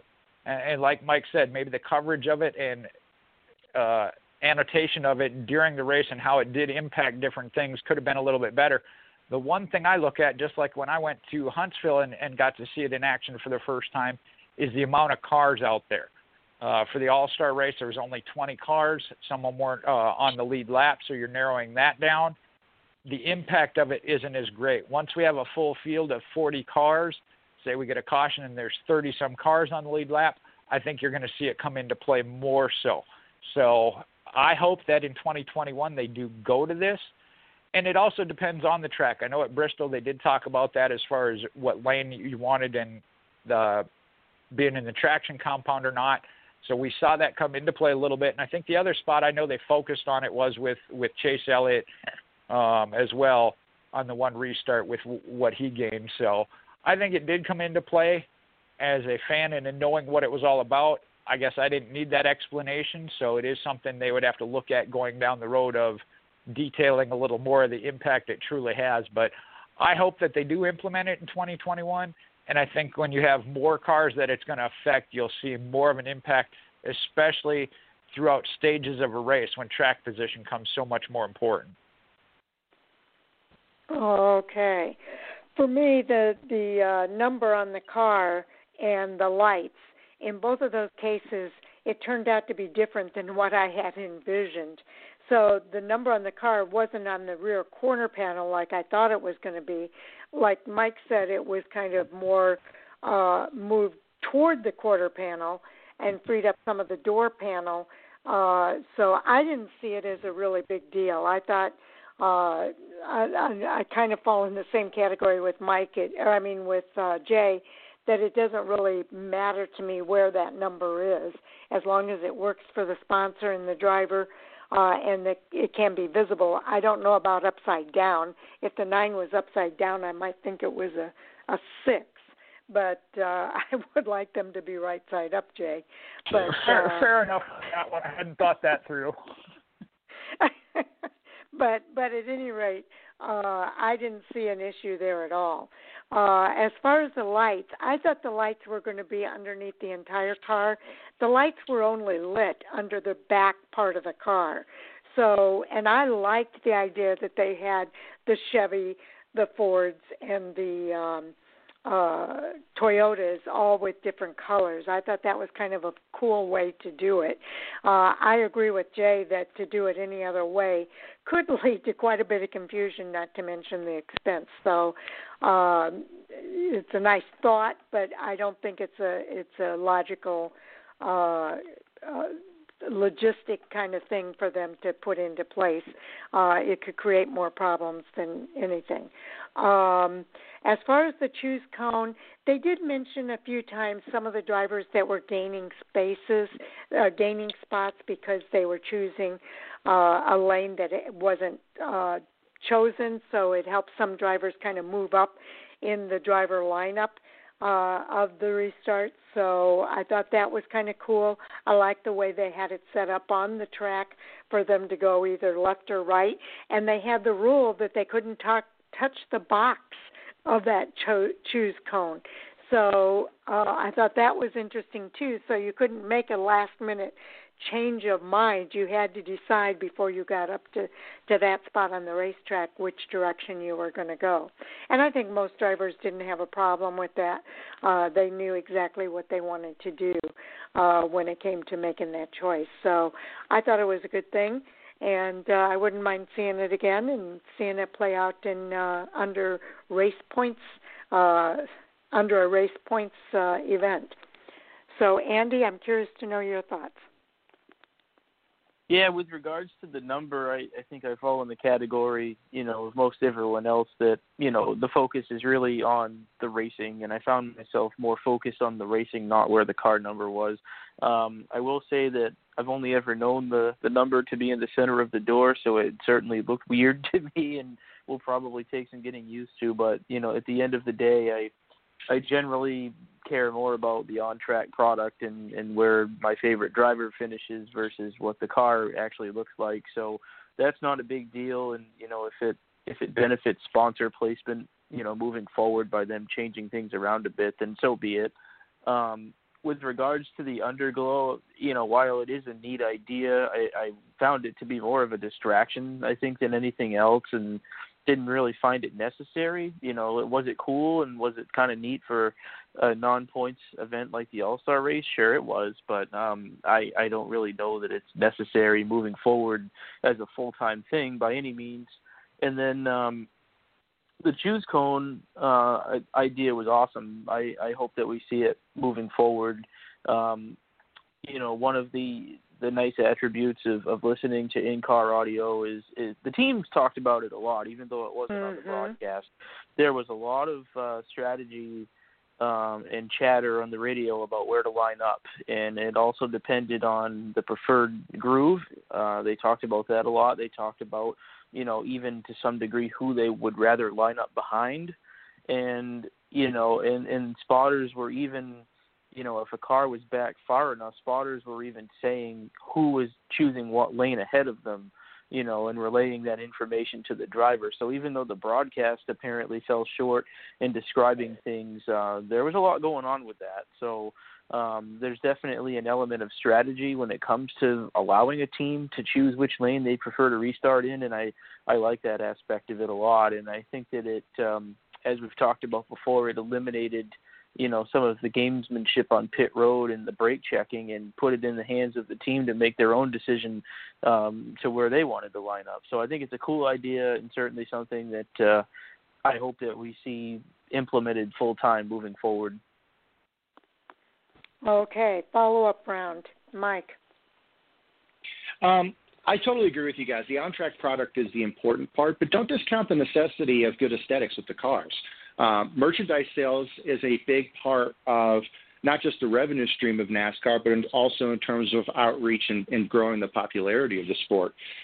You can't take a piece of the on-track action home, but if a driver has a good-looking paint scheme on that car, it may drive those sales of die-casts and T-shirts and other merchandise that not only helps provide some revenue for the teams in the sport, but it also gives the sponsors another return on their investment and therefore encourages sponsorship. So on-track product is certainly important, but there's a reason that the cars have paint jobs to begin with. They want those cars to be eye-catching in order for people to look at it, get excited, and, oh, by the way, look at the logo that some company is paying a lot of money to put out there.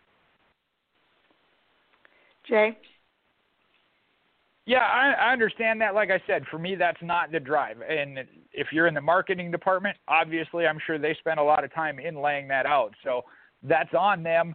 As far as a fan, me personally, yeah, that's not one of the things that's going to drive me whether to purchase merchandise or not. Color of a car, maybe. The sponsor obviously does come into play. But as far as how it's laid out, I don't necessarily buy one because it's not designed that or laid out the way I want. So it does have its place, but it's not on me. I mean, I know I'm a consumer and a fan, but it really didn't impact me one way or another. The one thing, we're all kind of in agreement on the choose cone, so I'm going to skip over that one for this second round.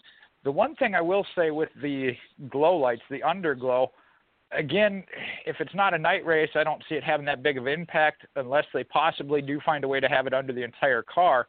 But one place it could come into play, normally they do it with the spoiler and the car number for the playoff drivers, whether it be in pink or highlighted in pink or green, I don't remember which. That might be a spot where you could see it come into play because as they start, the 16 teams that make it into the playoffs utilize it as teams drop out. But like I said, I don't think on a day race it's going to matter anyhow. So they still need that on the actual number or spoiler where it's more visible. Yeah, I think back to some of the cars that I've bought, and the die-cast cars that I've bought, and I didn't care where the number was. I didn't care about the aesthetics of the car. I got the car because of my favorite driver, and I got a Prilosec car. I've got the Singular car. I've got the 99 Exide car, and those were cars that not necessarily because they were appealing to me, but because of my favorite driver. So I don't know that really drives it for me. I can't speak for everybody else. As far as the lights, I agree. It doesn't make sense to do it during the day. I think it was great for the All-Star race. Beyond that, I can't really see them doing it.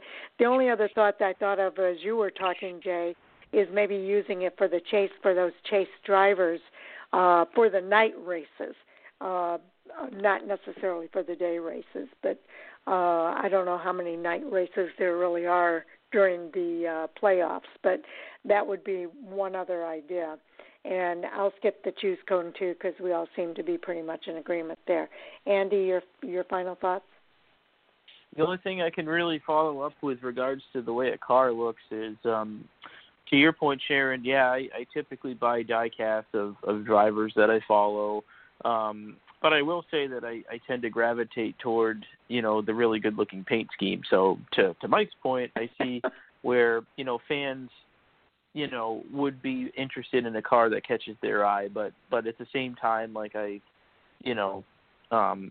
tend to try to get the die-cast of drivers I follow. But, if the car looks really good, I'll be extra excited about that particular car. So I can see where, the look of a car does have some impact. But at the same time, like the other night, even though there was this, for us, a drastic change to the cars for the All-Star race, I always have been, I tended to focus on, the racing product and really wasn't focused too much on, number placement or anything. So I am curious to see, if that's something they'll pursue moving forward, and if so, if there would be any tweaks to it. I will give NASCAR credit for trying new things and, kind of coming up with some new ideas for potential future changes. So it's cool to try stuff out like they did the other night, and, hopefully some of it stays, and, maybe some other stuff they toy around with some more, but ultimately I'll give them credit for coming up with some new ideas.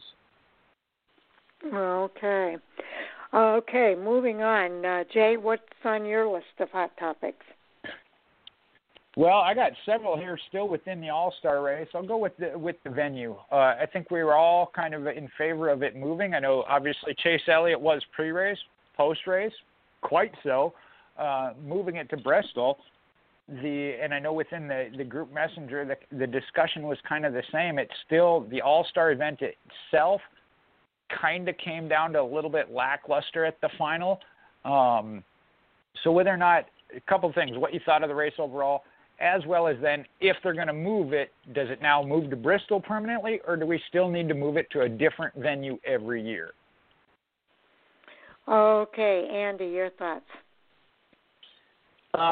Yeah, I don't want to say that I was disappointed necessarily, because I thoroughly enjoyed the fact that the All-Star race was held at Bristol, a place that it probably should have been moved to a long time ago. However, I was a bit surprised by the lack of beating and banging and tempers that I really thought we would see.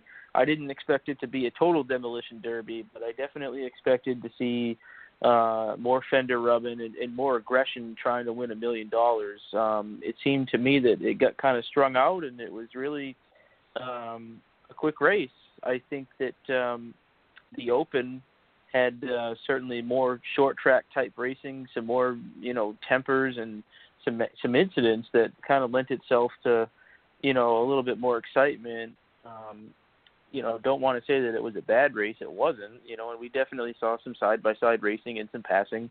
I just felt like that it was the perfect chance for these drivers to really show some true aggression, maybe more so than normal, and go out there to try to win some pretty big money. And it just, wound up being an uneventful quick race. So to that point, it was a little disappointing. Do I think Bristol's a great place to hold it?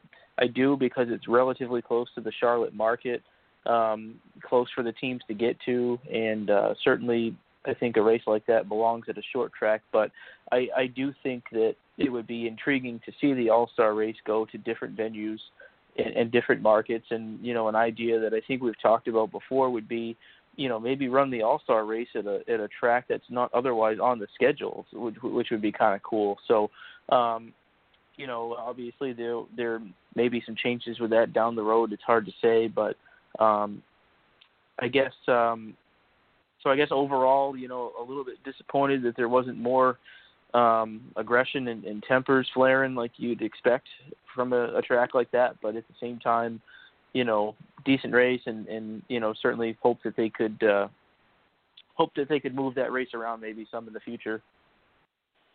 Okay, Mike. Yeah, it's another year, different track, same result, where the undercard race, the Open, tends to outperform the main event in terms of performance. I think there may be a few factors in there. Kevin Harvick alluded to maybe there were some track preparation issues where they could have done some things differently. I'm not an expert to say what specifically they should have done, but Kevin kind of alluded that he may have liked to have seen some different things done in order to prepare the track. I think the Open took place during the daylight, so it was a very different racetrack than what the All-Star race was held on.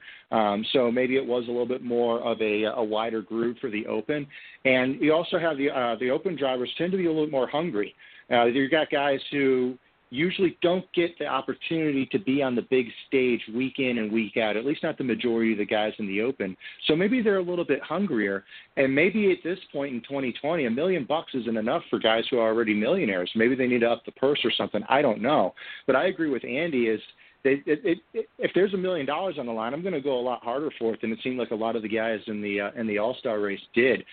There was a little bit of physicality in the All-Star race, but really the hard-nosed racing stuff we all saw in the Open, and then the All-Star race itself unfortunately devolved into a one-groove track. If they do go to Bristol, I think it would benefit to have a little bit longer runs. The 35 lap, or even the last segment of it with being only 15 laps, Bristol really is at its best after a run develops over the course of 20 or 30 laps. So I know this is kind of counter to an argument that I've made a few months ago, but in this instance, I think the shorter segments in that All-Star race at a track like Bristol took away a little bit from the potential that could have been had if they had allowed the runs to go a little bit longer, let the tires fall off a little bit, let the track come in a little bit more. With only 20 cars on the track, you won't get the lap traffic issues that you'll get on a normal full field race, but having that development that you get over a longer run may have been able to contribute to a little bit better product than what we had last night. Okay. I'm going to do my spiel, and then I'll get into my commentary here. We are going to go off the air at 10:30 p.m. Eastern Time, and that does not mean that we stop recording. We do continue to record beyond that time, and we continue our conversation. So that becomes a part of our overtime bonus material on the podcast. If you're listening to the live broadcast, all you have to do is I go out on Twitter when we complete our show tonight and let people know that the podcast is available. Shortly after that, when the podcast becomes available, and you can just fast forward to the 2-hour mark to hear the rest of that conversation. If you're listening on the podcast, it's pretty seamless. You can probably listen straight through without any issues. But we don't like for our live listeners to be taken by surprise when we go off the air at 10:30 p.m. Eastern Time, sometimes in mid-sentence. So just to give everybody a heads up of what's going to take place. What's going to take place here. With regard to the actual racing, I agree with you guys. The Open was a little more exciting than what the, excuse me, I've got the hiccups here for some reason, than what the actual All-Star race was. I'm not sure. I think you might be right that the guys in the Open are a little bit hungrier. It's their chance to advance, to be able to race in that All-Star race. So they've got a little bit more on the line, I guess, to try to have that chance at the $1.1 million. But it did seem like the drivers are being a little careful with their cars, if you will, or maybe it's just that there was just the one groove for them to race on. But part of it, a thought did occur to me, that part of it is that they're trying to take care of that equipment. Usually, in years past, the All-Star race would take place, and they'd have a special All-Star car. But in these times with COVID-19 and with money being a little bit tighter, I'm not sure if that they might be saving their car for another race down the road. I'm not sure. But just a thought that went through my mind that might be playing into all of that as well. As far as the All-Star race being at a different venue every year, I'm all in favor of that. I really liked that it was at Bristol Motor Speedway this year. I thought it did add an element of excitement. I know the drivers were happy to see more fans in the stands in this kind of unique year that we're in the midst of. And, I would like to see them move it around to different tracks throughout the season. And, it doesn't have to be all on the East Coast. I know part of the whole idea of having the All-Star race at Charlotte Motor Speedway is to have that exhibition race in front of the hometown crowd with family and friends in attendance. So I know that that's part of the original concept there, but I think that there would be a nice advantage to get people from around the country involved in that All-Star exhibition race and have a chance to be able to witness that. So I'm in favor of moving it around. So, Jay, what are your thoughts? Well, I think they kind of got mentioned first off with the racing itself, and I believe when we talked about this going into the event, somebody mentioned that maybe that 15 laps was just a little bit too short of a segment. I don't remember if one of us said that or not, but I looked at it as you were coming down in those 15 laps. Any kind of pit strategy had to have time to play out. If you stayed out on tires, like Mike mentioned, the give up of the tires. Kyle Busch was closing in on Chase Elliott.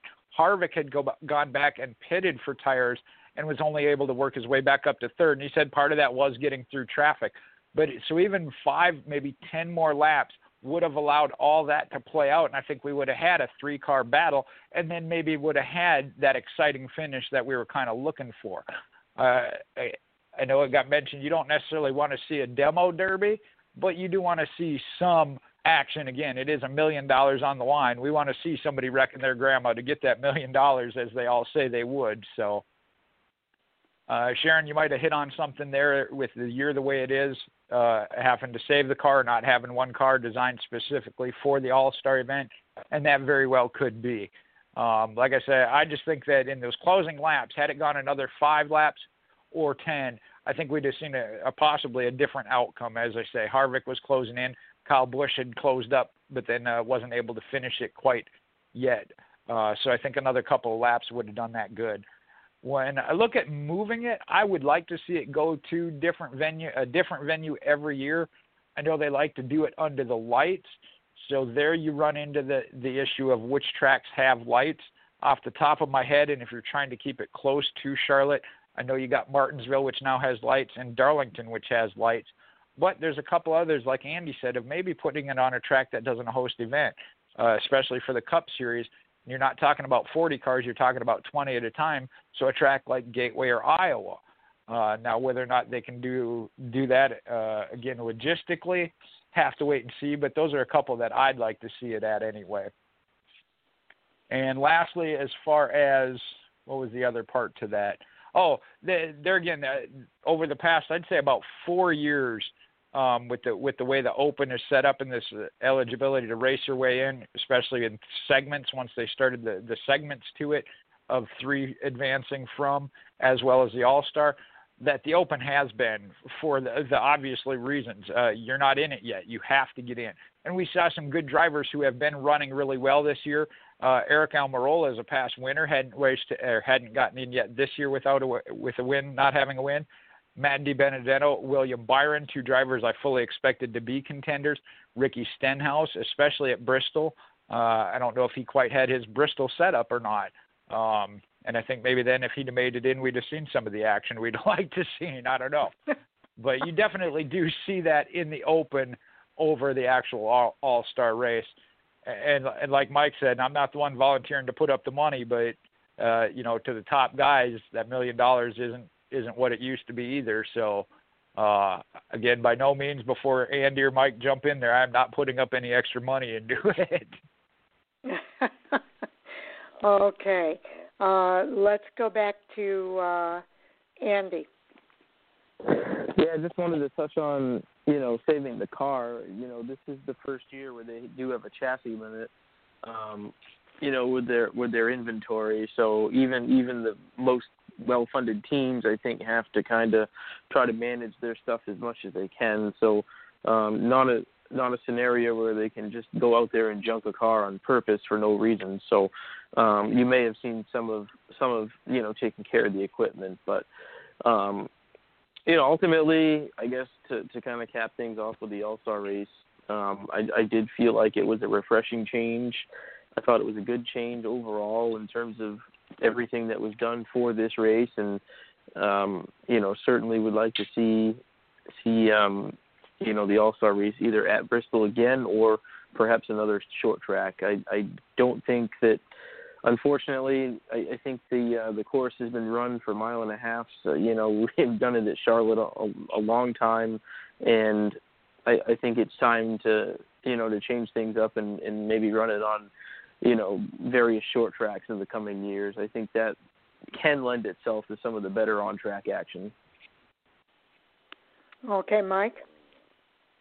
My only counterpoint to the preserving equipment thing is the guys who actually raced like race cars grow on trees in Dale Jr.'s backyard were the guys who tended to be from the lower funded teams racing in the Open. Those guys raced all out, and they beat their cars up pretty good, versus the teams that have a lot more financial resources tended to be the ones that seem to be conserving equipment. So I don't know, just my observation on that piece, and I really don't have a whole lot more to add beyond that. Okay. Yeah, I hear what you're saying. Again, I think those guys have a lot more on the line. They want to be in that all-star race. It's a big deal to be in the all-star race, especially for the sponsors that are behind them. And so I think they've got a lot more on the line in the Open to get into the all-star race. So I think that's why it's like that. Other than that, I don't have a whole lot to add either. Jay? Well, I guess I can only think of one. I was going to say, if we have to keep it under the lights, the only road course that would be under the lights would be the Daytona road course. So maybe in the Jay Husmann Cup, the All-Star race will be on a road course under the lights. Or Charlotte, with the road could be under the lights underglow. too. There you go, with the underglow and some other things. We'll come up with some things for the Jay Husmann All-Star Cup. Well, Jay, you could run the Roval at night at Charlotte. You could do that. No, I thought we were going away from Charlotte.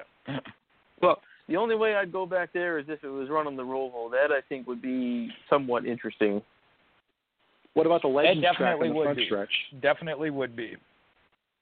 That's true. The Legends track, too. You could do, half the race on the Legends track and half the road course. That'd be something. Yeah, that would be something. Okay. Let's see. Mike, I think that puts you up for the next hot topic. Yeah, this is I came across a tweet earlier today, and I was trying to find it to make sure I get the attribution correct, and I can't find it. I think it was Freddie Kraft, but I'm not entirely positive on it. But he kind of brought up the point back in the paint scheme discussion of maybe moving back towards a little bit more uniformity with each individual car and their paint job. And by that, I mean, you think back 20 years ago, and I understand it was a different era in terms of sponsorship, but you think back to Jeff Gordon or Dale Earnhardt or Rusty Wallace or Ricky Rudd, and one car pops into mind.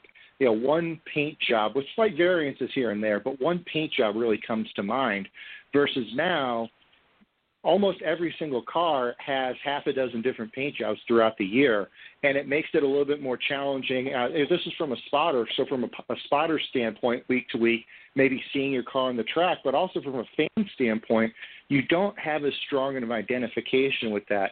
So his point was, obviously, you're not going to be able, you know, the era of full season sponsorship is more or less over. However, maybe do kind of like what Team Penske does, where they have kind of a coherent designed language that they have in their paint jobs on a lot of them that then gets adapted to the various sponsors that they have. So kind of come to a meeting of the minds between the sponsorship, the team design, and build that team car and driver identity a little bit more, because I think that may have been lost a little bit over the past few years. Okay, Jay? I don't know if that's possible. As you mentioned, it's a matter of, and it goes back to, and I don't remember if it was Kraft or not. I did see some of the thread on that. You know, it started with Dale Earnhardt. He had the black good wrench paint scheme. I don't even know if he had any other paint scheme throughout those years, but coming to the All-Star race with the silver car and then the Wheaties car kind of kicked that off, and that became the thing of the All-Star was a special paint scheme. But like you said, financially now you don't have that, with the exception of maybe FedEx, I know, is one of the longer runnings for the entire year. But even that, they have the different colored throughout the season with the FedEx ground freight and whatever else they got. So you see a little bit different variation in that. I know Penske does kind of within the team, like you said, of try and keep it standard, if you will. But that's one of those of, you know, different sponsors, just like with where the car number fits and with their logo. You know, you'd have a tough time trying to work with 4 or 5 different sponsors if they want their, like you said, they want a unique look. They want to have that eye-catching thing that sets them apart. So they're probably not going to want to have the same scheme as the other car, because then they're going to be like, well, then how do you know it's our sponsor, not the other sponsor? So they want to have it different so that it stands out. So it'd be really tough to go back to that unless we get to where it is one sponsor for the whole year. Okay, Andy? Yeah, I can't offer a whole lot extra than what Jay said. That's almost exactly the same way that I feel about it too. I do miss the iconic paint schemes that tended to define an entire season, and in some cases, you know, define, you know, large portions of one's career. Obviously, Jeff Gordon and DuPont, Dale Earnhardt with GM Goodwrench, you know, Tony Stewart with the Home Depot car. You know, those were definitive times for large portions of their careers, and obviously we remember those paint schemes, but that certainly has to do with the fact that they had longtime sponsors that tended to sponsor, you know, most of, if not entire seasons.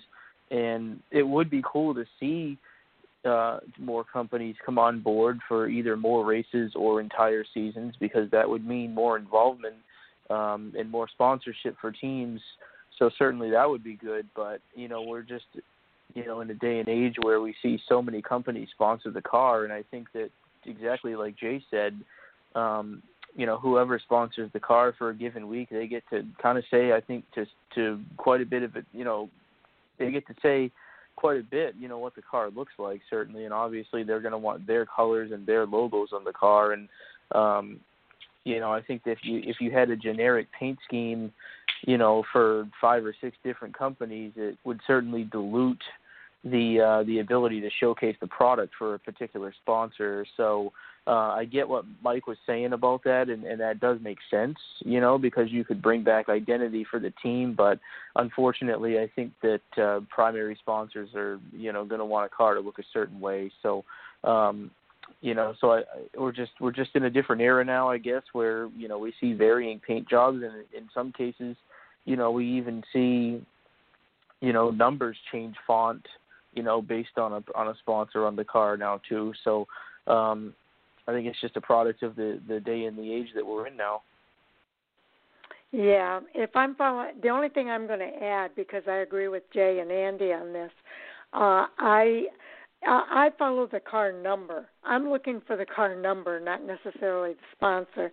And I understand what you're saying, that, you know, Ally stands out and you can see that.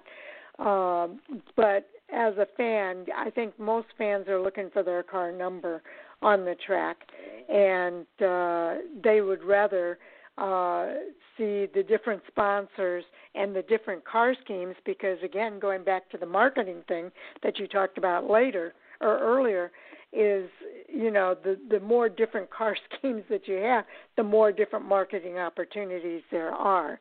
And most sponsors want their logo and that identification to be clearly marked on that car. I agree. We're beyond that age of having one sponsor for the year, and I don't see the coordination going into coordinating a similar car scheme for different sponsors. It's just not going to happen. So, Mike, I'm curious to know your thoughts. Yeah, I mean, obviously this is just a little bit of nostalgic, whimsical, whatever. I will say, though, if you say you follow the car number on track, you need to go to Talladega. Sitting in the grandstands in Talladega, you're hard-pressed to tell the different shades of blue cars from each other, much less you can't see a number when they're on the backstretch. So it is what it is. And like I said, I completely understand in today's era of fractured sponsorship, where you're only going to have a sponsor who may support the team for 5, half a dozen, 10 races or something throughout the year, and then you have this patchwork network of sponsorships to get through a season. I totally understand it's not really realistic, but it's just kind of, it would be something that'd be nice to have, but I completely understand that it's probably a bygone era at this point.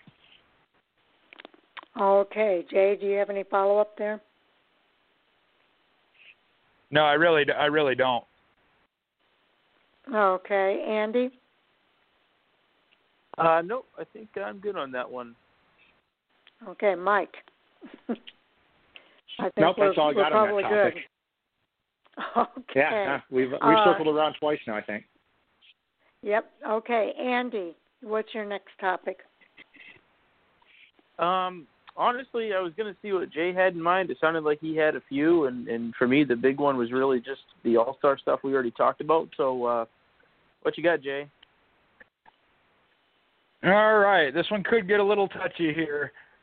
Rookie of the Year. Props to Cole Custer for winning a race. If he's the only rookie to make it into the playoffs now, the others are right on that cut line,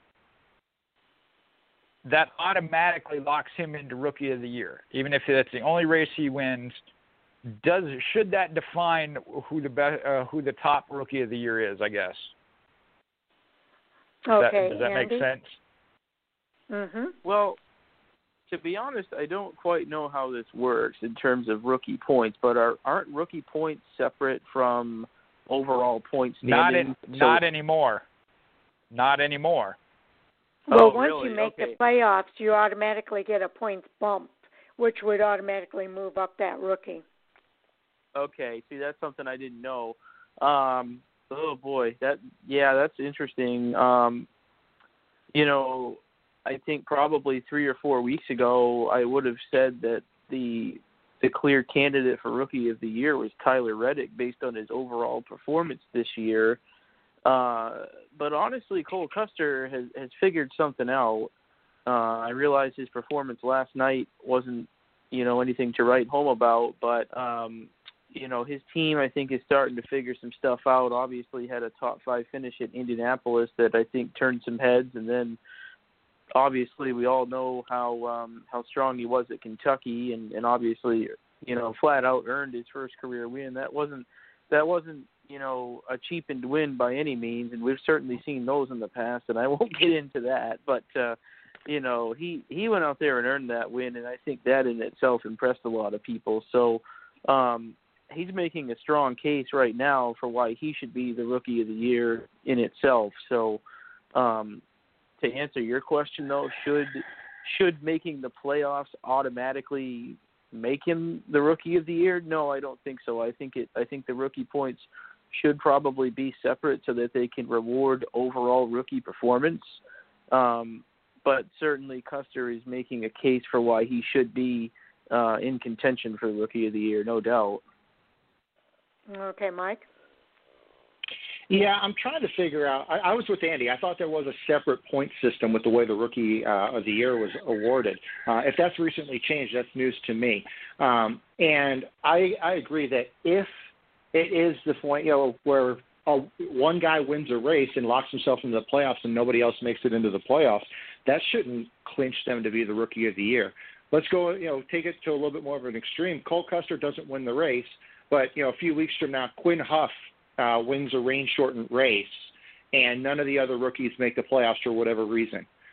Should Quinn Huff be considered the Rookie of the Year? Not to take anything away from him, but the overall level of performance of that team, by virtue of their financial position and whatever other factors are in there, it makes it a really difficult argument to make that just because that one team was fortunate enough to win a race, they shouldn't win an overall season-long award like that just based on that one race win. And I think the same logic can be applied to Cole Custer. It's great that he won a race, and it's wonderful for the team, him as a driver, and the development of his career. But if the circumstances play out to the point where he's the only rookie who make the playoffs, I don't think that's right or fair that it eliminates guys like Tyler Reddick, who have also been having an outstanding season, and maybe just the chips don't fall his way and he doesn't end up in victory lane to make the playoffs. I don't think he should be eliminated from the Rookie of the Year competition with the beginning of the playoffs in September. Okay.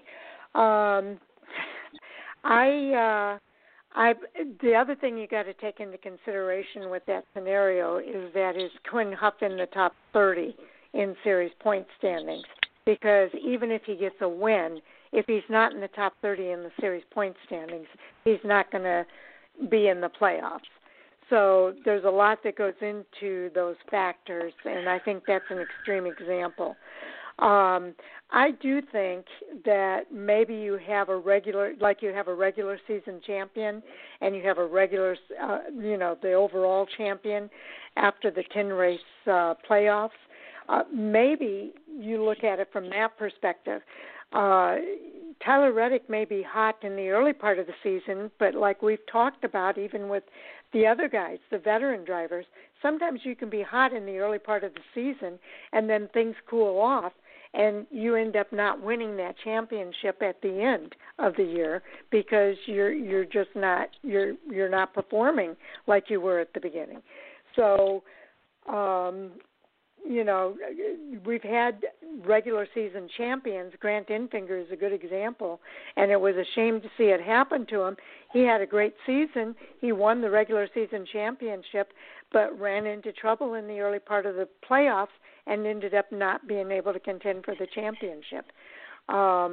So I understand that they give them that bump. Tyler Ankrum is another good example. Tyler was the only Truck Series driver that made the playoffs last year in that Truck Series.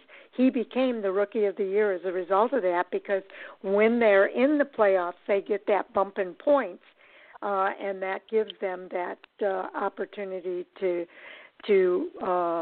win that recognition as the Rookie of the Year. I think that this could be an example, this year could be an example of somebody being good again at the beginning part of the season, but not able to carry it out for the full year. And where Cole Custer was slow at the beginning part of the year, he's picking up speed now at a good time, and he may be able to carry it into the playoffs. So, I don't see any problem with him getting, especially if he's the only rookie to get into the playoffs, then I think he should be recognized as the Rookie of the Year. If there's two rookies, they're both going to get the bump, and then it becomes a competition again.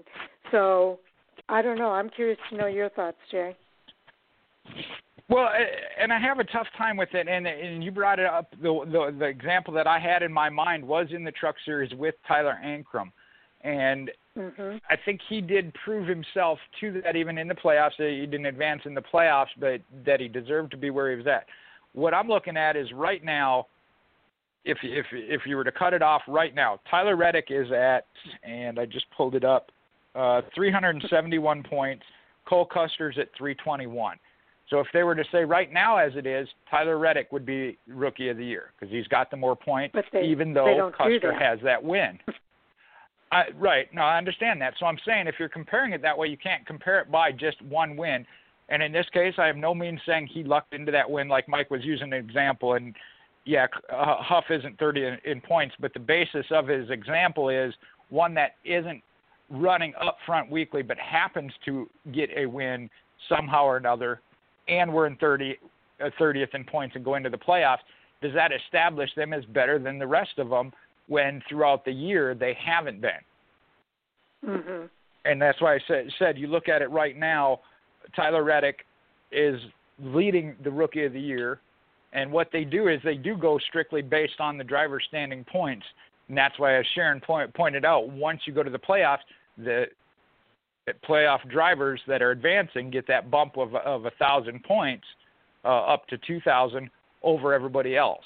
So that elevates anybody that's eligible, which would include right now Cole Custer as the only rookie to have that win. But does that really define it as far as that? Because right now Custer has that win, but is still 50 points behind him in that. So I really do think they need to maybe look at going back to them, the Rookie of the Year battle being a separate points.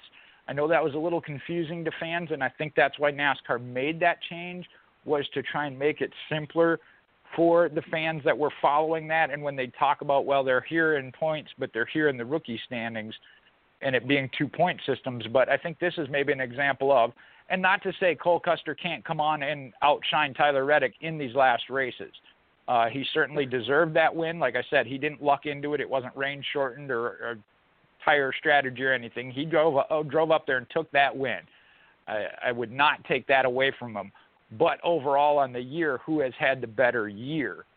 And right now, based on points the way it is Tyler Reddick. Well, okay, I'll go to Andy next. Yeah, I was just reading on JP's about it, and it basically just says that the point system mirrors, that of the driver or owner standings. What I don't know, and it doesn't say, is if, come playoff time, if one rookie driver gets into the playoffs, that they would give them that points bump for the rookie standings. It does, because that as Sharon pointed out last year with Tyler Ankrum, he guaranteed himself Rookie of the Year because he was the only rookie to make it into the playoffs, and nobody else could catch him because of the points bump. I understand. Yeah, that's I don't know. I think that I don't disagree with the way that they structure it, in terms of earning points. I think that's totally fine, but I guess if I were, to make a tweak myself, I would just, keep the total points accumulation going into the playoffs, but not give them the points bump because, if things don't change, at all between now and the playoffs, Cole Custer gets Rookie of the Year no matter what happens. And, do I think that he's making a strong case to be Rookie of the Year? Absolutely. But there may be an example of, where Tyler Reddick may have actually earned more points. It's just hard to say. I guess when you take over the Cup Series, Jay, we can make some changes. But that's certainly something that I would prefer to see tweaked for sure. Mike? Yeah, I think it kind of like what everyone's saying. It exposes maybe a bit of a flaw in the way the point system is set.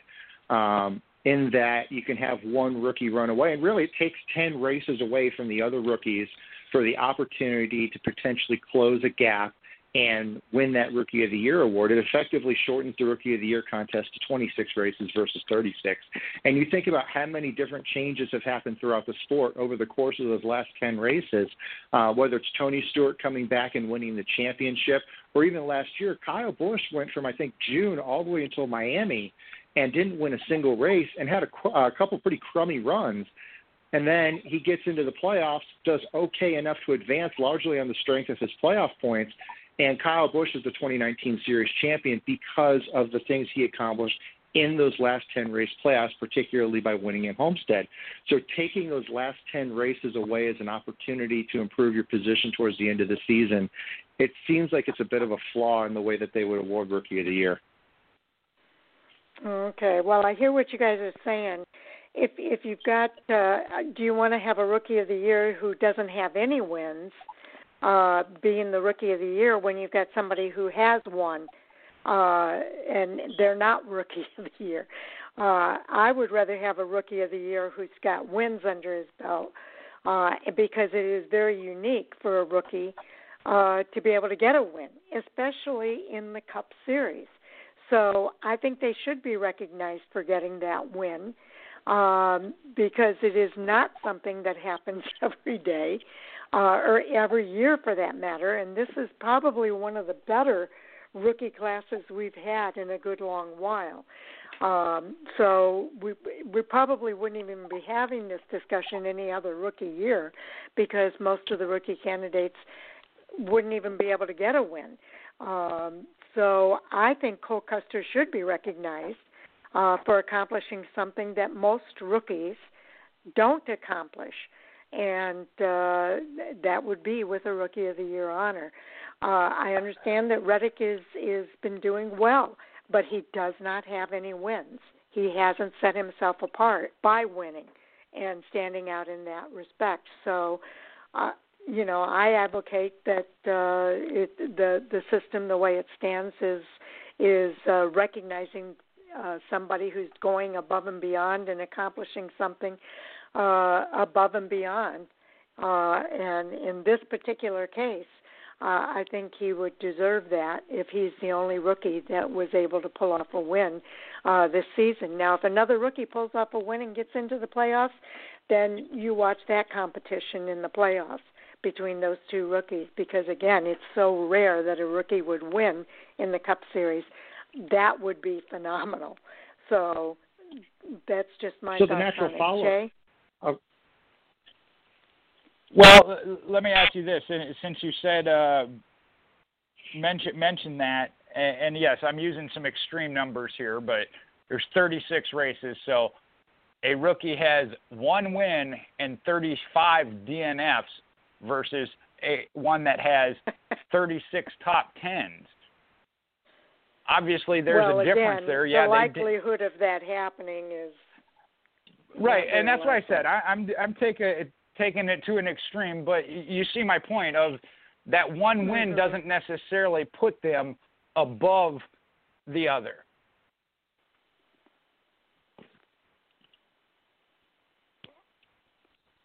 Okay. Mike, you had something else you wanted to say? Yeah, I mean, not even going to extreme numbers. Just take this year's current rookie class, for example. Cole Custer obviously has one win, barring something completely unforeseen. He's going to make the playoffs. Say, for example, he's the only driver who gets that win before the playoffs start, but then when we get to the playoffs, Tyler Reddick wins 2 races or Christopher Bell wins 2 races. Well, they still are not going to be in the playoffs. So by virtue of having an earlier win, even though he would only have one, does Cole Custer still beat out the rookies who then went on and maybe did a little bit, had a little bit slower start, but ended up winning 2 races at the end of the year? Given the way that the 8 and the 95 have been performing, I don't think 2 races are out of the realm of possibility for either one of those teams. Well, and they can also pick up stage points along the way.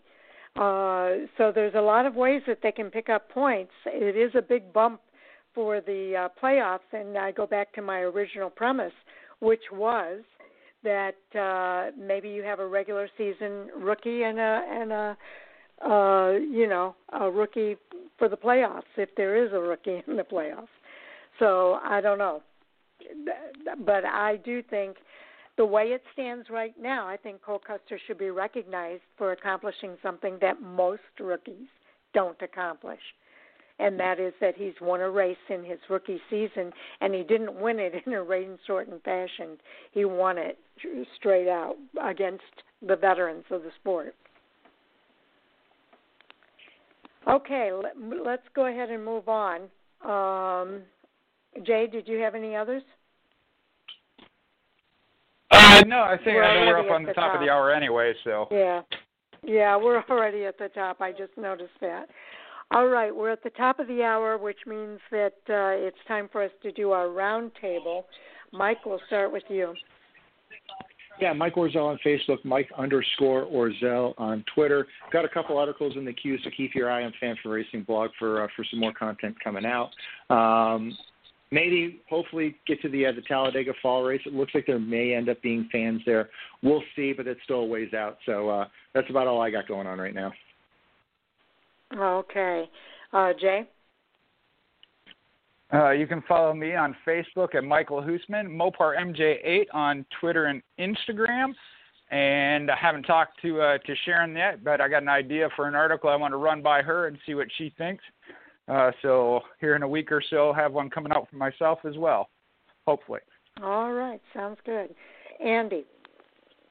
Hey, Laskey14 on Twitter, and at this point, not 100% sure how much I'll be able to watch the racing this weekend, but I'll try to get and see what I can. So hopefully everyone enjoys Texas this weekend, and looking forward to participating as much as I can. All right. I am Fan4Racing site on Twitter, Fan4Racing blog and radio, elsewhere on social media, including our Fan4Racing website at fan4racing.com. And we've got a lot to look forward to. I think I'll be more involved in the race chats this weekend. I've had a couple of really, really busy weekends, but I'm looking forward to the racing this weekend at Texas and perhaps getting a chance to chat with everybody in our race chat room. So we will look forward to that this weekend. A big shout-out to our listeners for tuning in. We appreciate everybody for listening to what it is we have to say, and also to our Fan4Racing crew for all that you do. You guys are great, and I appreciate all of you. So I think we are ready to call it a wrap. All right. Good night. Good night. Good night, everybody.